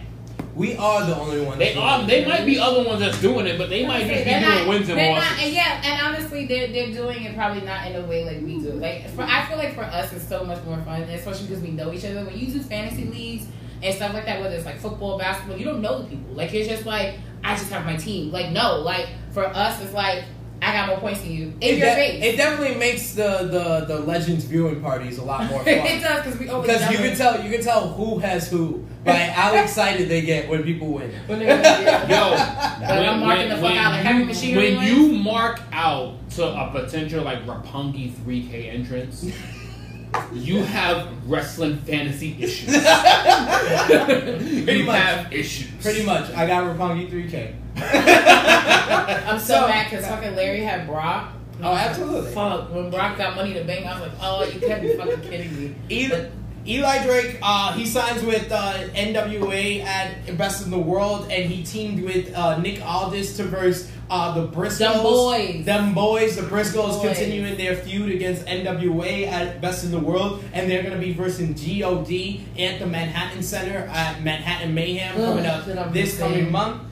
Shane Taylor retained the TV title against Bandito, and then finally in the main event, very controversial and probably the topic that's most been talked about since this pay-per-view. Absolutely. ROH World Champion Matt Taven ends the undefeated streak in ROH of Jeff Cobb in the main event for the world title. What was your thoughts on Jeff Cobb's undefeated streak being ended by Matt Taven and this 10-minute main event that really got a lot of heat from the fans? I just want to be like ROH. That's what we really doing. That's for real. That's the route you want to go. Okay. That's cool. It could have ended and it could have been in controversial fashion, but to give somebody that has been as hot as Jeff Cobb a 10-minute main event and just explains the direction that he's the world champion, so I understand it being the world champion. That match should have happened, but the fact that you could have put on an hour-long match with Jay Lethal, and then you got somebody that is as capable of stealing the show with Jeff Cobb, and you give him a lackluster as non-bullshit paid attention to 10-minute main event that ended his winning streak, that doesn't, it's like, it clearly, so that right there, that moment just gave me the green light to say ROH is dying. Well, ROH is right. I mean, I know they. I mean, I've been trying to tell you. You know what? I've been trying to hang on. I've been trying to hang on to it. I've been trying to hang on to it because it was one of those things that you know they're gonna go through a rough year when they lose the entire elite. They lose when they lose the elite. When they lose the entire elite, you know they're gonna go through a struggle. But I'm trying to tell you that it was bad before that. But their struggles are leading to horrible choices. And they made an even worse decision because Delirious, I'll say it once, I'll say it again. I said it on Heated Opinion again, I'll say it right now. Delirious is the worst booker in American pro wrestling right now. And they made it worse by putting Bully Ray and Joey Mercury in creative positions that had even more power than Delirious. Two people that seem to be just as bad. Don't give a fuck. Like, like you talk about throwing shit on the table. Like that's throwing shit on the table. The only thing that I've liked about Ring of Honor is honestly the partnership with NWA and NWA kind of rebranding itself, kind of refreshing itself after almost like 30 fucking years. Like I think the partnership is good. I think it helps with most of the talent kind of being taken by AEW kind of. But just the way that they're positioned, like, they gotta do better. And y'all already know how I feel about that women's division. Like, horrid. Like, horrid women's division. Like, seriously, if you're gonna do a division, do it right. Shouts out to Maria Manic for debuting at ROH. And Tasha Steele. Well, she the TV taping. Yes. I mean, truthfully, NWA shouldn't even be around no more. Like, let's just keep it 100. Let's just keep it 100. Let's keep it a stack. The only reason your NWA literally just latches on to people that, I mean, they got a couple, but most of their big stars is people that no one wants. Yo, no one wanted Eli Drake. I was saying, yeah. Cut the bullshit. No one wanted fucking Eli Drake. No one cared about Eli Drake. When they signed Eli Drake, I was like, so you basically are becoming the home for Impact champions. Because you got Eli Drake, you got Cowboy James Storm, you got Nick Aldis, like, that's too many. They're becoming a wasteland. But to basically help redevelop these wasted careers. But I just feel like I don't feel like they're being wasted though. Like I feel like, especially I just think differently. I'm excited about it because it's something new, it's something different, and honestly, it's what's keeping ROH on life support. It honestly is. Like I watched a TV taping the other night, and it was I was like, why the fuck is Colt Cabana on TV? But cool. Wow. I was like, it was fucking Colt Cabana. It throws me off. And I saw Colt Cabana versus James Storm, and I was just like, yo, what in the fuck am I watching? But if it wasn't an NWA sanctioned match, I would have never saw that. It's true. So I feel like there are certain pieces, if they do it correctly, and that's always what it is. If it's done correctly, then you will enjoy it. I think having a partnership with a certain company is good because it gives you that kind of morale. It gives you that kind of opportunity that you wouldn't have. Like, for instance, like Evolve's relationship with WWE. We wouldn't have the likes of like Dream. We wouldn't have, Cole. We wouldn't have Riddle. Like, we wouldn't have those guys if it wasn't for Evolve. So I feel like, resurrecting NWA is not a bad thing. Just in my opinion. They're not resurrected. They you know what they are? They like their lips is above the water. I don't know where you were going with that. The word. I was like, their lips is above the water, like, and they we already talking about ass. And they catching the air. Oh my God. They are not being revived. All right. Well, match of the night, it was Bandito versus Shane Taylor. If there's one spot from the show you need to see Shane Taylor attempting a crossbody to Bandito, and Bandito caught him. Yes, Bandito at 170 pounds. Bandito caught big ass 350 pound Shane Taylor and did not even stumble. He caught him and just stood there. That was amazing. And the MVP, even though he got injured, it was definitely Flip Gordon. Flip Gordon becoming a part of Villain Enterprises. But a spoiler alert from the ROH TV taping the following night, Cowboy James Storm, like she just said, he defeated Colt Cabana to become the new NWA National Champion. Colt Cabana was supposed to be out with an injury, so it was an impromptu match, but Cowboy James Storm got the victory there. New Japan Pro Wrestling had two big events. Their first ever pay-per-views, big-time events in Australia. It was called Southern Showdown. Night 1 featured one of the best matches I've seen all year, which was Will Ospreay versus Robbie Eagles for the IWGP Junior Heavyweight Championship. Some of the best storytelling and action in this match. It was great, amazing. Will Ospreay getting the victory in that one. GOD retained the IWGP Tag Team Championships. It was really a good match against Juice Robinson and Mikey Nichols. We also had El Phantasmo retain the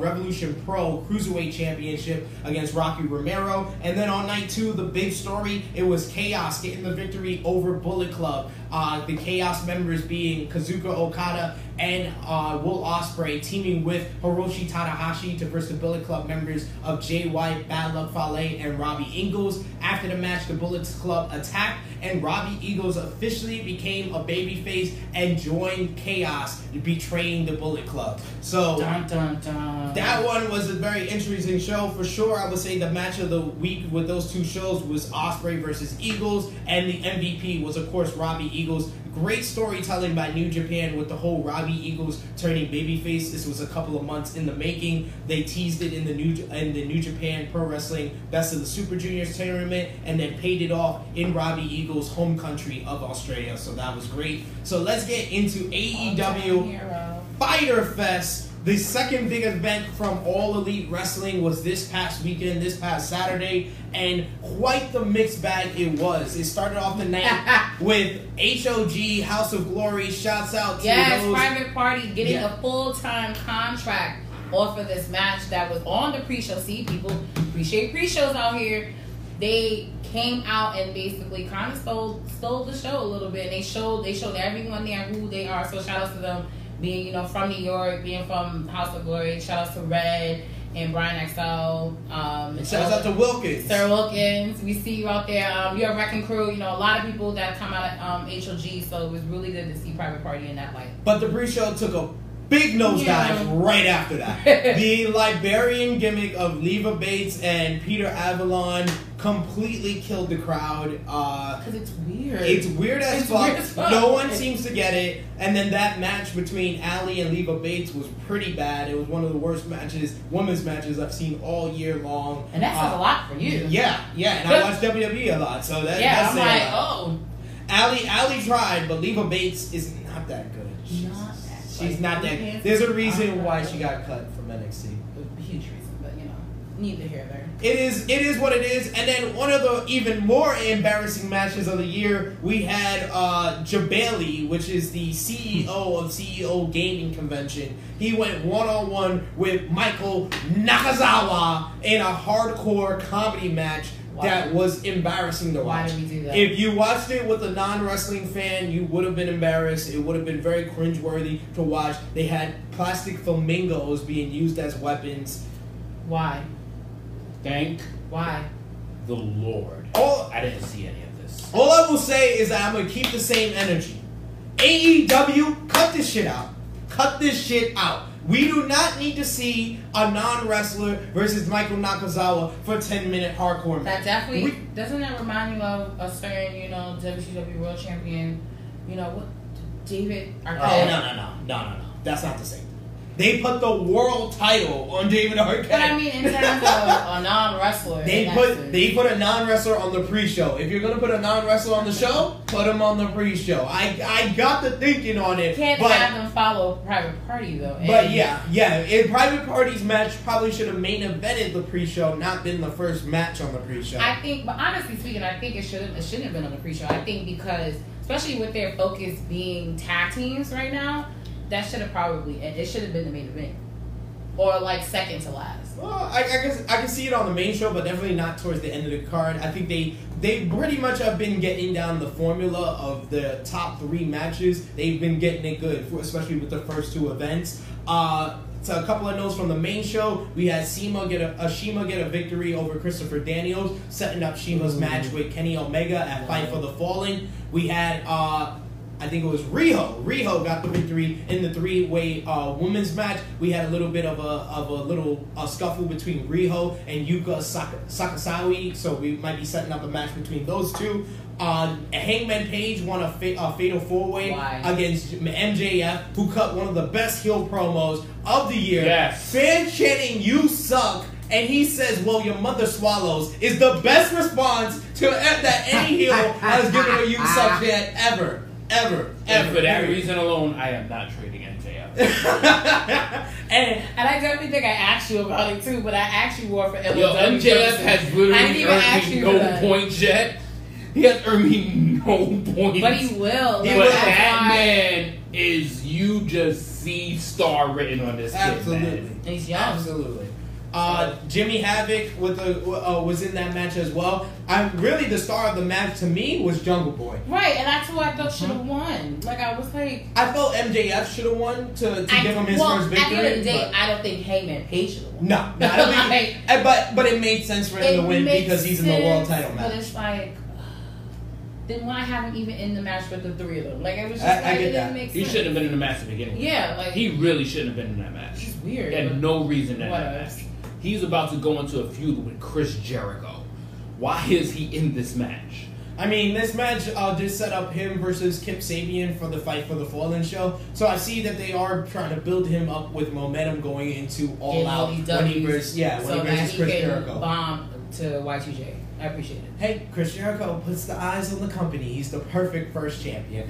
Following that, we had a great star-making performance by Darby Allin versus Cody in a time-limit draw. I did not expect that. I definitely expected this to be an easy win for Cody. But the real story from that whole performance and that whole was, Sean Spears coming out with an unprotected chair shot to the skull of Cody, splitting him open, getting him 10 stitches to the back of the skull. Apparently, they gimmicked the chair, but the part that wasn't gimmicked hit the back of Cody's head, splitting him open. So, but that sets up Shawn Spears versus Cody for All Out. What did you guys think of that? I think it's good. I kind of interested to seeing the Shawn Spears being the bad guy and coming in and kind of being like, well, I'm this guy that doesn't really fuck with you and I'm gonna beat you up, kind of. Like, I like the heel version of him because all we knew was like him counting his fucking 10. Yeah. So like right now I'm intrigued. I'm like, okay, and hopefully the promos match everything. Like I want to see the correct build up for it. That's all I'm gonna say. Well, I like how they set it up in a very a subtle way, which was on the road to Fight for the Fallen. The road for Fyter Fest. If you don't have a subscription to the Nightmare Family, which is Cody and Brandy's YouTube channel, definitely subscribe to them because the Road to shows are definitely great and it helps you like stay in touch with AEW and understand what's going on. So they did a promo package for Shawn Spears when he officially signed with AEW. Cody was there with QT Marshall, which is like his assistant, and he basically said, "Oh, this guy is going to be a good hand. He's going to be a good hand for the company, a good worker. He could potentially become a good coach for us in the future." So basically undermining Shawn Spears. Like making sure he ain't shit. So that set up Shawn Spears basically doing this attack on Cody. So then following that, we had the big 6-man tag team matchup. I'm sorry, if you want to see a video game equivalent of a wrestling match, this was it. We had the Young Bucks and Kenny Omega coming out as Street Fighter characters, Ken, Ryu, and Akuma versus Laredo Kid and the Lucha Bros, and spots galore, destroyers, super kicks. I'm not going to go into the details. It was ridiculous. It's a little crazy. But it was definitely the match of the night, in my opinion. And then, of course, the final match of the night was Jon Moxley's debut in AEW versus Joey Janela. Joey Janela with a great spar-making performance by him as well. Yes. That elbow drop from the top of the ladder was ridiculous. Those bumps into the barbed wire. Oh, man. You know what? I ain't gonna lie. With that joy, I was hoping I was going to hear that for the gigolos and gigolettes, and I hope he was going to fuck this shit. I was hoping he was going to do that. I was really hoping he was going to be superhuman during that spot right there. Because he's done that spot before to Joey Ryan. And I thought he was going to bring it. I mean, he jumped off like a fucking 90-foot ladder. I thought he was just going to just yell out, fuck this shit, and just kill himself there. I really thought he was going to do it. I was like, as he was climbing, I was like, where are you going? What are you doing? Stop, get down. Like, I was just like, get down. And he just kept going up, and then I was like, well, you got down. All right. I'm sorry, those thumbtack spots were ridiculous.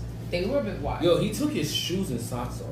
The thumbtacks was in his heels. And that shit hurts. That hurts more than anything. If you've experienced like thumbtacks like on the floor just mistakenly in the house, that shit hurts. Yes. That's like not equivalent, but it's definitely the same borderline as Legos. That shit hurts. Yes. That shit hurts. So it was definitely a ouch moment. I was watching it with my girlfriend and she was cringing at that. She was like, she's experienced the thumbtacks in her foot. That's what I'm saying. So like you haven't. I'm not saying do it, but I'm just saying like you can relate. Like that shit is not fun. Absolutely. I would say the MVPs for sure. The show is either between Jon Moxley and Darby Allin. Of course, Jon Moxley. You say Jon Moxley. Who do you say? Top guy? I mean, the fact that Jon Moxley can be looked at as a joke that had Mitch the Plant can then turn around literally a couple years later to have a chant, "You sick fuck, you sick fuck." I know that was one of the greatest moments of his wrestling career. Because he's been waiting a couple of years to be called the sick fuck again. So shouts out to Jon Moxley for that. So I would agree with that. Let's hear from the Spotlight and the True Heels. 2 things. Jamie Tonic says the pre-show was basically a live episode of BTE. Wasn't the best choice to draw new viewers in. No, Jamie, BTE is funny. That was not funny. That was like the WWE network version of BTE. That's what the pre-show was. And Sir Wilkins asked, what do you think they will do with the librarian gimmick? Nothing.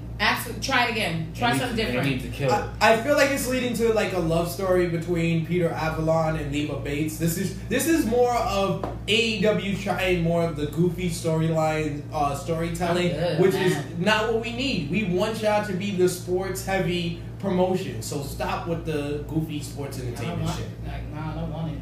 Anything else? Jamie Tannick also says, Cody versus Darby was my match of the night. Some of the bumps Darby took had me shook, and I thought they'd have him lose, so the draw ending was a shock. Elite match was a close second. Well, no, the draw I think makes sense because it doesn't make neither one of them look weak. Yeah, and it actually, in essence, put over Darby's body bag at the beginning of the show because technically Cody is 1-1, one win, one draw. So he did accomplish his goal in that. So I mean, Jesus Christ, I'm just saying, like if this kid takes bumps like that, he ain't gonna last 5 years. That coffin drop onto the apron was ridiculous. He takes bumps like that. That kid is not gonna last 5 years. He takes bumps like that. He's just gonna have to do the one that was more sickening to me was when he got thrown out the ring and he hit the ring post and just splatted onto the floor. What a great bump! I was like, holy fuck! Like your body's not supposed to smack the ground like that, like at that speed. Like the best way I could describe Darby Allin. Try it, man. Try that shit. For people that didn't see, I had something in my mind try that shit. For people that didn't see Fyter Fest, I can describe Darby Allin as a mix between Spike Dudley, Jeff Hardy, and Mick Foley. Yeah, that's a good mixture. Yeah, the pot. Yeah, that's what Darby Allin is.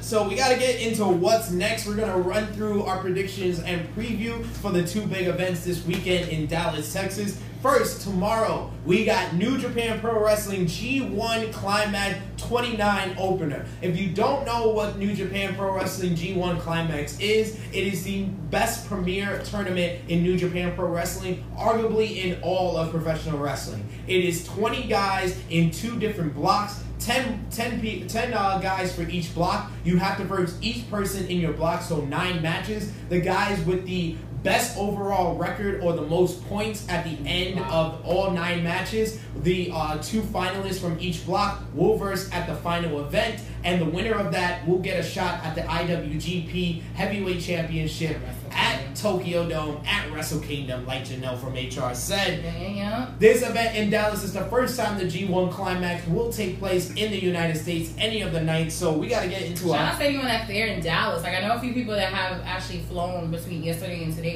that actually are in Dallas, Texas for the G1 Climax. So shout outs to you guys that are out Shout outs to Carissa and Jacqueline, 2 of our friends we met in San Francisco last year. They're out in Dallas, Texas for the G1 Climax 29 opener.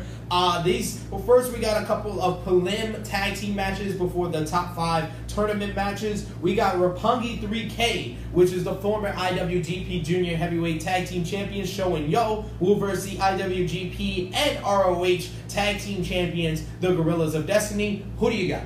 GOD. Nobody fucking with Gorillas, huh? Who you got, JJ? I mean, this is definitely GOD all around. Shouts out to Tama. We got Shota Umino, who was supposed to be teaming with Jon Moxley, but he will be teaming with Tomohiro Ishii, and they will be versing Ren Narita and Jeff Cobb. This is previewing Ishii versus Cobb, which is going to be on the first B block night and in Japan when they get back to Japan. Who you got in this one? I'm just going to go with Jeff Cobb. Of course, your boo. Who I saw outside Manhattan, I was like, where you going? Where you going? Take this picture with me real quick. Who you got, JJ? I'm gonna go with Ishii's team. You're gonna go with Ishii and Umino. I'm gonna agree with Janelle from HR. I'm gonna go with Narita and Cobb. We got Yoshihashi teaming up with Hiroki Goto to verse Chase Owens and Jay White. This previews Jay White versus Goto on the first B block night. Who you got in this one? I'm gonna say Owens and White. I'm just personally just cheering for the crown jewel right now, so I want to see them win this match. I don't really, Switchblade. I'm kind of falling off on a little bit, but I want to see the crown jewel get some shine, man. Our boy Chase Owens. Check out our interview on our YouTube channel. Yes, I'm gonna go with Chase Owens and Jay White winning this one. And we got the last prelim match is going to be Jushin Thunder Liger teaming up with Juice Robinson and Toru Yano to verse the LIJ trio of Bushi, Shingo Takagi, and Tetsuya Naito, the IWGP Intercontinental Champion. This is previewing a couple of different matches. We got Naito versus Yano coming up on the first B-Block night. We got Shingo versus Juice. Who you got in this one? I'm going to go with Liger Robinson and Yano. I'm gonna say Yayo. That's fortunate. I'm gonna actually agree with Miss Janelle here. I'm gonna go with Liger Robinson and Yano because I think Naito's gonna pay him back in the blocks. Yeah. I think LIJ is going to win this one. LIJ always have fun 6-man, 8-man tag team matchups, and this is going to be no different. But we got to get into the G1 Climax 29 A-Block opening matchups. We got first the IWGP Junior Heavyweight Champion and the best wrestler in the world, in my opinion, Will Ospreay. I'm glad you put that disclaimer. My opinion. He's the best wrestler in the world. If you don't know, then you need to start watching. And he's going to be versing the hometown boy in Lance Archer. Who you got in this one? Will Ospreay. Come on. You got Will Ospreay. Who you got in this one, JJ? I mean, the man's the best in the world. I mean, I'm not choosing any other route. I mean, it's kind of stupid. He's the best wrestler in the world, but he's a junior heavyweight in the heavyweight division versus a guy in his hometown. I'm going with Lance Archer. You got to build up. It's all about the story in New Japan, and him being one of the top baby faces, he's got to have a little bit of a struggle in his first G1. Who you got? Evil versus Bad Luck Fale. I got Evil. Bad Luck Fale just doesn't win these types of matches, so I'm definitely going with Evil. I'm going to stick with the Bullet Club in our theme of picking people that we've interviewed before. Shouts out to Bad Luck Fale and our interview on our YouTube channel. I mean, I would love to see the fall. I would love to see the fall happen, but I actually think it's going to happen after the match for some reason. Who we got? We got next Zack Sabre Jr., the Rev Pro. Zack Sabre Jr. British. Well, points. We know Janelle's vote. The British Heavyweight Champion Zack Sabre Jr. versus Sonata from LIJ. Of course, you're going with ZSJ. My number one overall pick. Why would I not? Who are you going with, JJ? ZSJ. Going with ZSJ. Yeah, I'll go with ZSJ as well. It's not hating. It's literally it's common sense. I'm agreeing with you. I'm going with Zack Sabre Jr. It's common sense. It's not hate. No, it's hate. This one is a match I'm very much. I'm voting for you to get points. How is that hate? I still want someone on your team though, so we gotta talk about this. They're negotiating fantasy wrestling right now. This is a first time matchup I'm very much looking forward to. We got Kota Ibushi versus Kenta. Kenta's first match outside of the WWE. Who do you got in this one? Welcome back. I'm gonna go with Kenta. Actually, Kenta's gonna lose. I'm going with Kota. I'm going with Kenta as well. I think Kenta needs this win. This is his first. You gotta build his he's back in New Japan. Whatever. Well, not back in New Japan. This is his first match in New Japan. He's a pro wrestling exactly why he's official aficionado, but he's coming over to New Japan for the first time, and he needs to get this victory. Probably gonna get injured again. And this one, damn, jeez. I gotta deal. When I tell you I have no faith in this man, I have no faith in him. I have no faith in Kenta. Felt that in my I have no faith in Kenta. This guy's horrible. Yo, Kenta. Why do you guys like him? I have no faith in Kenta whatsoever. Whatsoever. IWGP Heavyweight Champion Kazuchika Okada will go one-on-one with his arch enemy, his main rival of all his career, Hiroshi Tanahashi. Tanahashi versus Okada for the first time ever in the United States. Who do you got in this one? I'm gonna go with Okada. Going with Okada. Who you got in this one, JJ? I'm gonna go with Tanahashi actually pulling the mild upset in this match. This one is tough. Okada and Tanahashi are known for their G1 draws because I think they've had 2 or 3 different time limit draws. If you know anything about these guys' career, they don't know how to have an under 30-minute match. They just don't. They just always, with the 30-minute time limit in the G1, they always go to a draw. But I feel like this year will be different, and I'm going to agree with Janelle from HR, and I'm going to go with Okada. I'm not going to lie. Like, I think, and once again, I'm all about seeing real life, seeing, we can always watch a match on TV. And you guys always talked about Okada. And I was just like, yeah, whatever. But seeing Okada for the first time in Madison Square Garden for G1 Supercard, it definitely made me a fan. Like, I definitely saw what you guys talking about. At first I was like, oh, this is all hype. Fuck you guys talking about. But being there, seeing it in person, and kind of living it and having that experience, I'm like, nah, like he's actually really dope. So, and that energy in MSG for him, from the fucking entrance ridiculous, to everything, from the beginning to the end. You see, where all he spoke was 2 words of English, and the whole fucking arena went crazy. So I'm just like, yeah, okay, I can fuck with it. I love it. I'm with it. So we gotta get into Impact Slammiversary. Oh, we gotta hear from the Spotlight and the True Hills. My producer says. Just 2 things. Jason Michael Campbell has 2 comments. SP3, you need to stop riding Will Ospreay's jockstrap.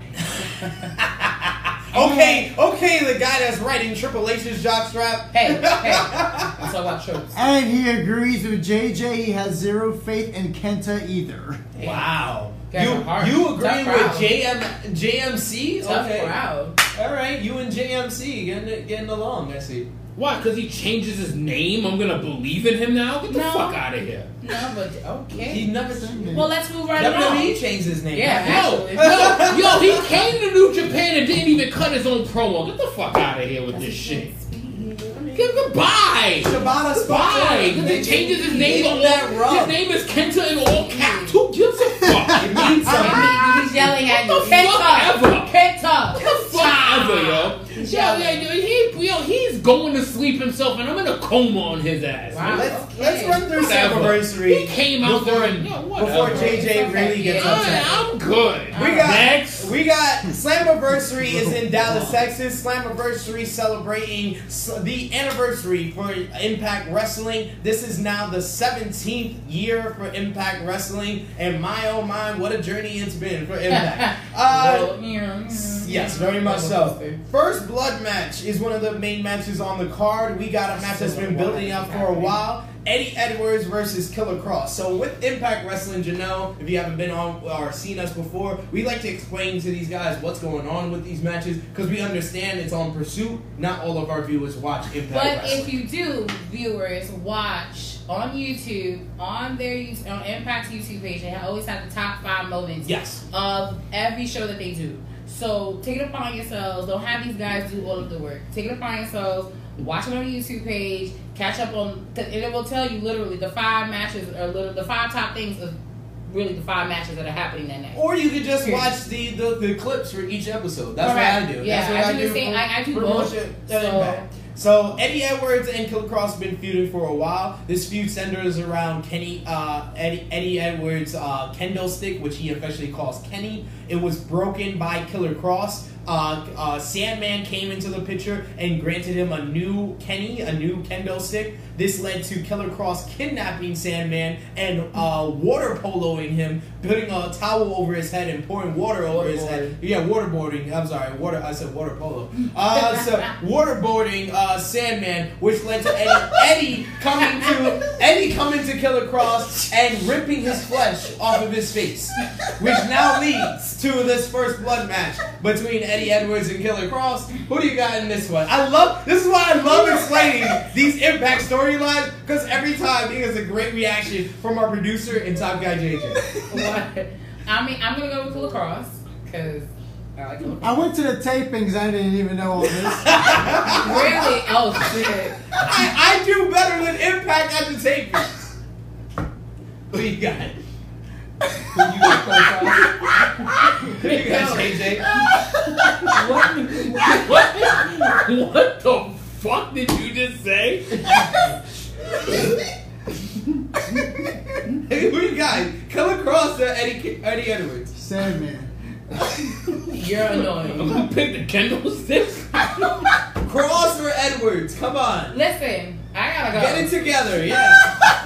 You got a hot date. Killer Cross, I guess. I guess you guess. Killer Cross, yeah, Killer Cross across the board. Killer Cross has been going through contract disputes with Impact. That really got you. So they need to get everything. They need to get him a win here. The stick named Kenny, the psychopathic nonsense. It sounds like 17. It literally sounds like 17 stories tied up into one wrestling match that involves a kendo stick named Kenny. I mean, it's the same like when Al had head. Next up, we got equal intergender match. It's going to be Tessa Blanchard going one-on-one with Sami Callihan. This whole feud started when Tessa Blanchard recently had a match against Disco Inferno, knocking out Disco. From there... I still to this day trying to figure out where the fuck they dug up Disco Inferno. Hey, who knows? He's been doing a podcast with like X-Pac. It is like the most... Like, when he had the match with Scarlett, I was like... Where the fuck did they dig up? It took me 10 minutes to realize it was Disco Inferno. I was sitting here like... Took a while. What? OVE started a feud with Scarlett and Fala Bala, which led to OVE about to attack Scarlett, which led to Tessa coming out for the saving. This led to the whole feud between Sami and Tessa. Sami talking down to the woman, trying to abuse the women's locker room. He went into the women's locker room and started drinking and dirtying it up. Tessa stood up for the woman, and then recently on Impact, it was finally Sami attacked Tessa with a baseball bat, leading to this matchup at Slammiversary. Let's go Tessa. You got Tessa. You going for the ladies? Yeah. Who you got, Tessa or Sami? JJ. So now we pussy. We can't even. So now we got to use bats to beat up chicks. Mm-hmm. We got to use bats. I mean, no. Come on. They dragging it, yo. He got to use a bat. A bat. Yo, I'm so over it. Just go with Tessa. Tessa or Sami? I'm just gonna go for gimmick purposes and pick Tessa. I'm gonna go with Sami. Sami's lost too many big matches. He does not need to lose to a woman. Yes. I love Tessa, and Tessa is the strongest woman in all of Impact. And no offense, a woman can stand on the same level as men, but Sami Callihan does not need this loss. Time out. I'm reading some. Disco Inferno is wrestling still? Yeah, yo! We moved past that. Thank you. Okay. Anyway, next up, we got Moose versus Rob Van Dam. From the top fans that's on here, like, I literally just said that. What the flying fuck? I was not paying attention. Well, you better pay attention then. Moose versus Rob Van Dam. This whole feud started when Rob Van Dam returned to Impact Wrestling. He got victories over the members of the North. The North had been teammates with Moose. Love the North. Moose has been claiming that he's going to become the new hardcore legend and he's going to take out Rob Van Dam by doing that. Moose, absolutely, you're not doing that. Like, so who you got? I mean, Black Excellence, I'm going to go with Moose winning, but you're definitely not about to be a new, like, forthcoming of hardcore fucking wrestling. Like, that's not happening. Like, I don't even see you stepping on the thumbtack. What the fuck was you talking about? He's not Joey Janela. He's not John Moxley. He's not Sandman, actually. Good point. Who you got, Moose or RVD? I mean, Moose has got to win a match eventually, right? Yeah, I would hope so, especially after he lost last right? Yeah. Yo, it feels like Moose gets so many... And that build-up to last year's Slammiversary was everything in Toronto. That shit pissed me off. It feels like Moose gets so many pushes to lose every big match that he's in. He does. It's like...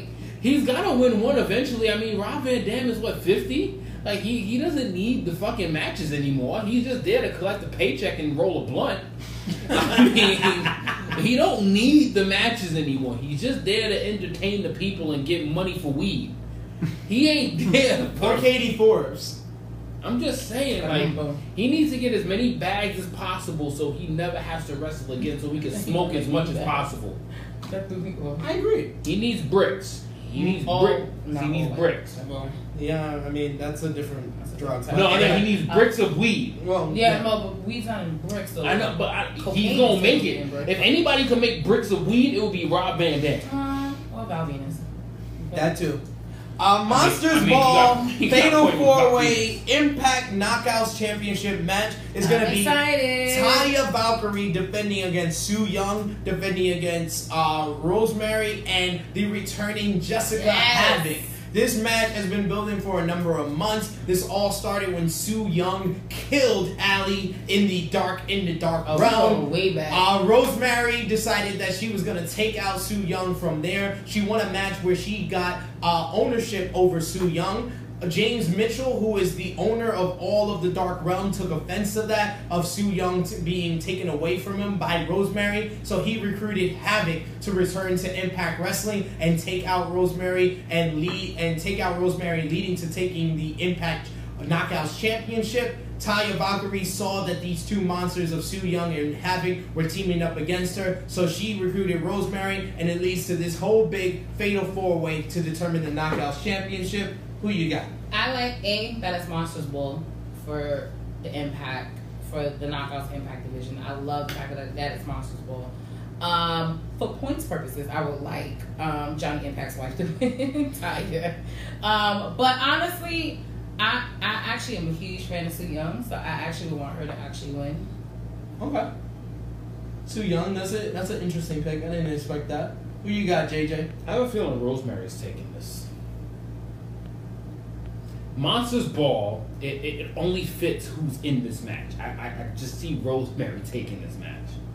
I'm going to go with Havoc winning this match. I wanted to go with Rosemary. I feel like Rosemary is the one with the most momentum. She is the baby face that needs to eventually regain the Knockouts Championship. But I feel like it would mean more if Havoc wins the title and she beats the monster known as Havoc to win the Knockouts Championship. So I feel like Havoc, just returning to Impact Wrestling, needs this victory to establish herself as the monster of the Knockouts division.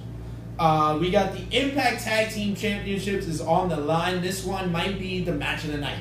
We got LAX, which has been having the match of the night at pretty much every Impact pay-per-view. Thank you. Yes. And they'll be versing the Rascals. This whole feud started when the Rascals invited LAX to their clubhouse. If you've ever seen the Rascals clubhouse, it's similar to the circle sessions on That 70s Show. They get very high up there in their clubhouse. So they invited LAX, and LAX basically challenged them to get a shot at the Impact Tag Team Championships.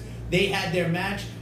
Two of the members of the Rascals were allowed in this match. The third member of the Rascals came in at the end of the match and actually got the victory for the Rascals, causing a title change until a second referee came out and said that wasn't the Rascal members in the match, and LAX were given back the tag team titles. LAX took offense to this and took offense to the Rascals' mischievous ways, which leads to this rematch at Slammiversary. I'm going to start us off, and I'm going to say this is the time for the Rascals to win the Impact Tag Team Championships. You got to take those titles off of LAX so LAX can make their decision this summer of if they want to stay in Impact or not. Correct. And I mean, I heard through the grapevine that they're not resigning.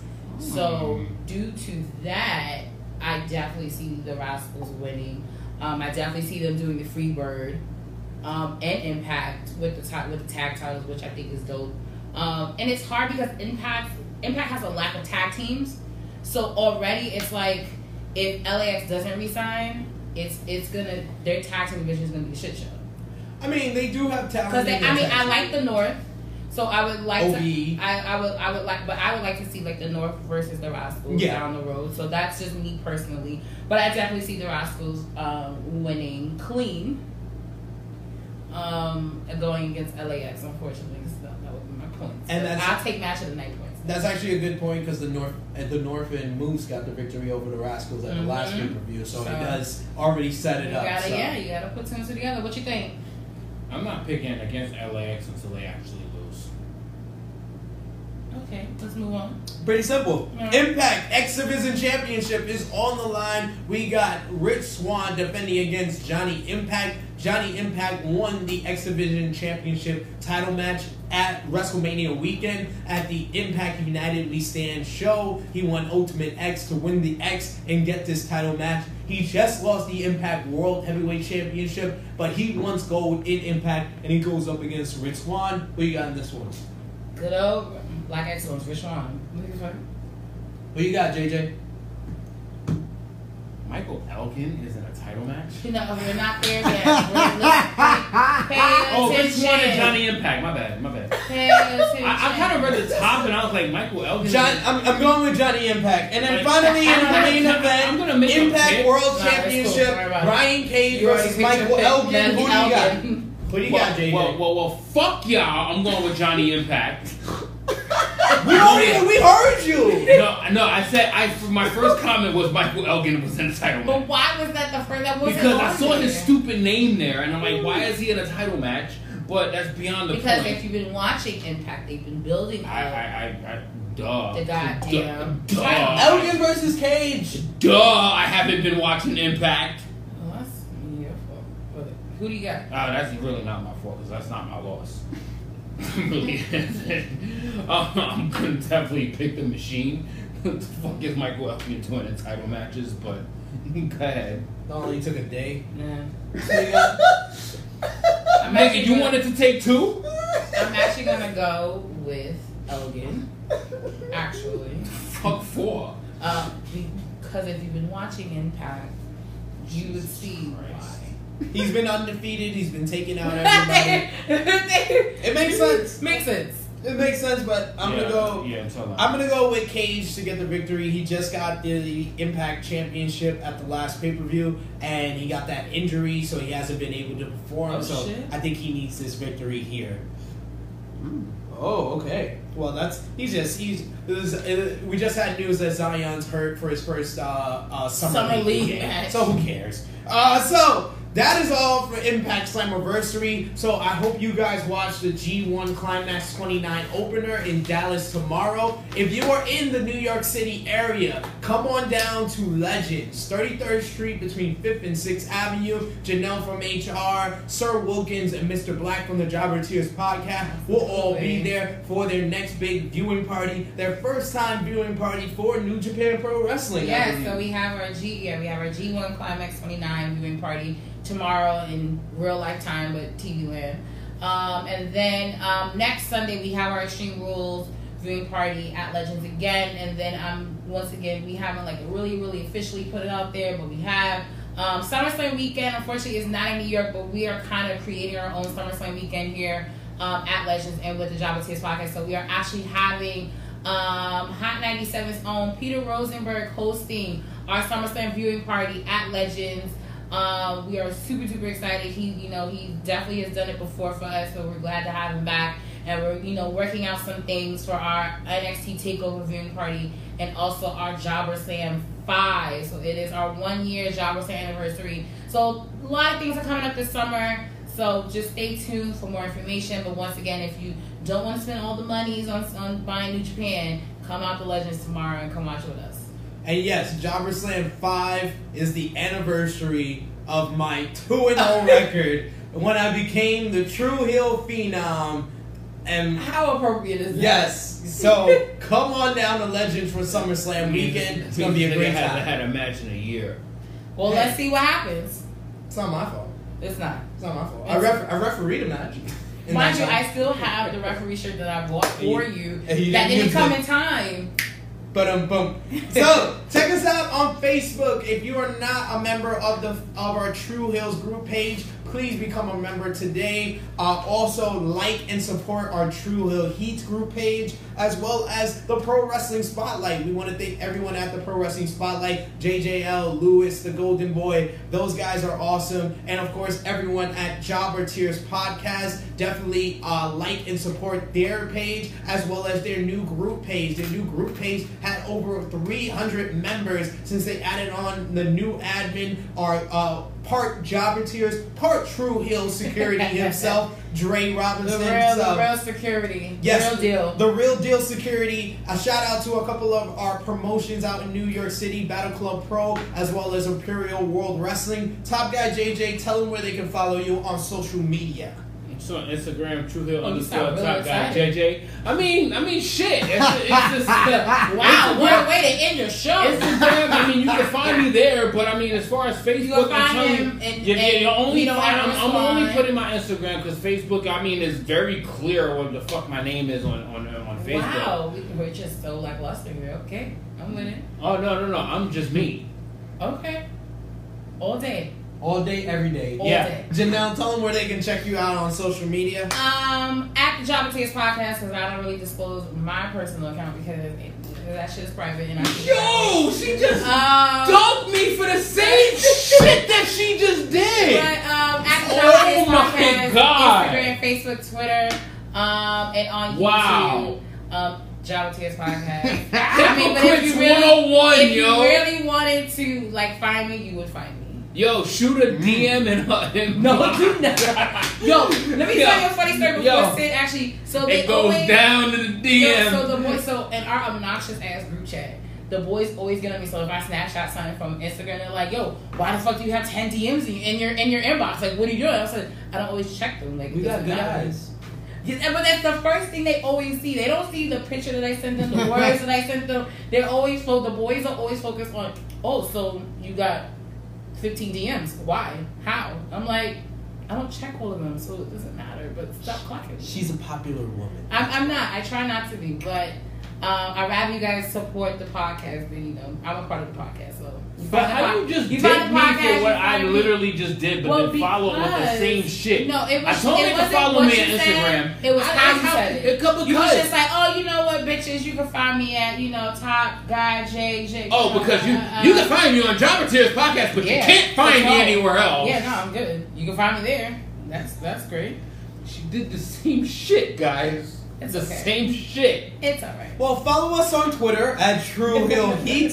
Follow me at TrueHill_EpicSP3. And of course, you can check out my new podcast, Toxic Talk, with my toxic brethren, Sir Wilkins from the Jobber Tears podcast, as well as the living legend, Larry Morgan. Of course, support the True Hill Heat YouTube channel. We got brand new interviews with the Our Father, Darius Carter, as well as Yaya, the gifted one.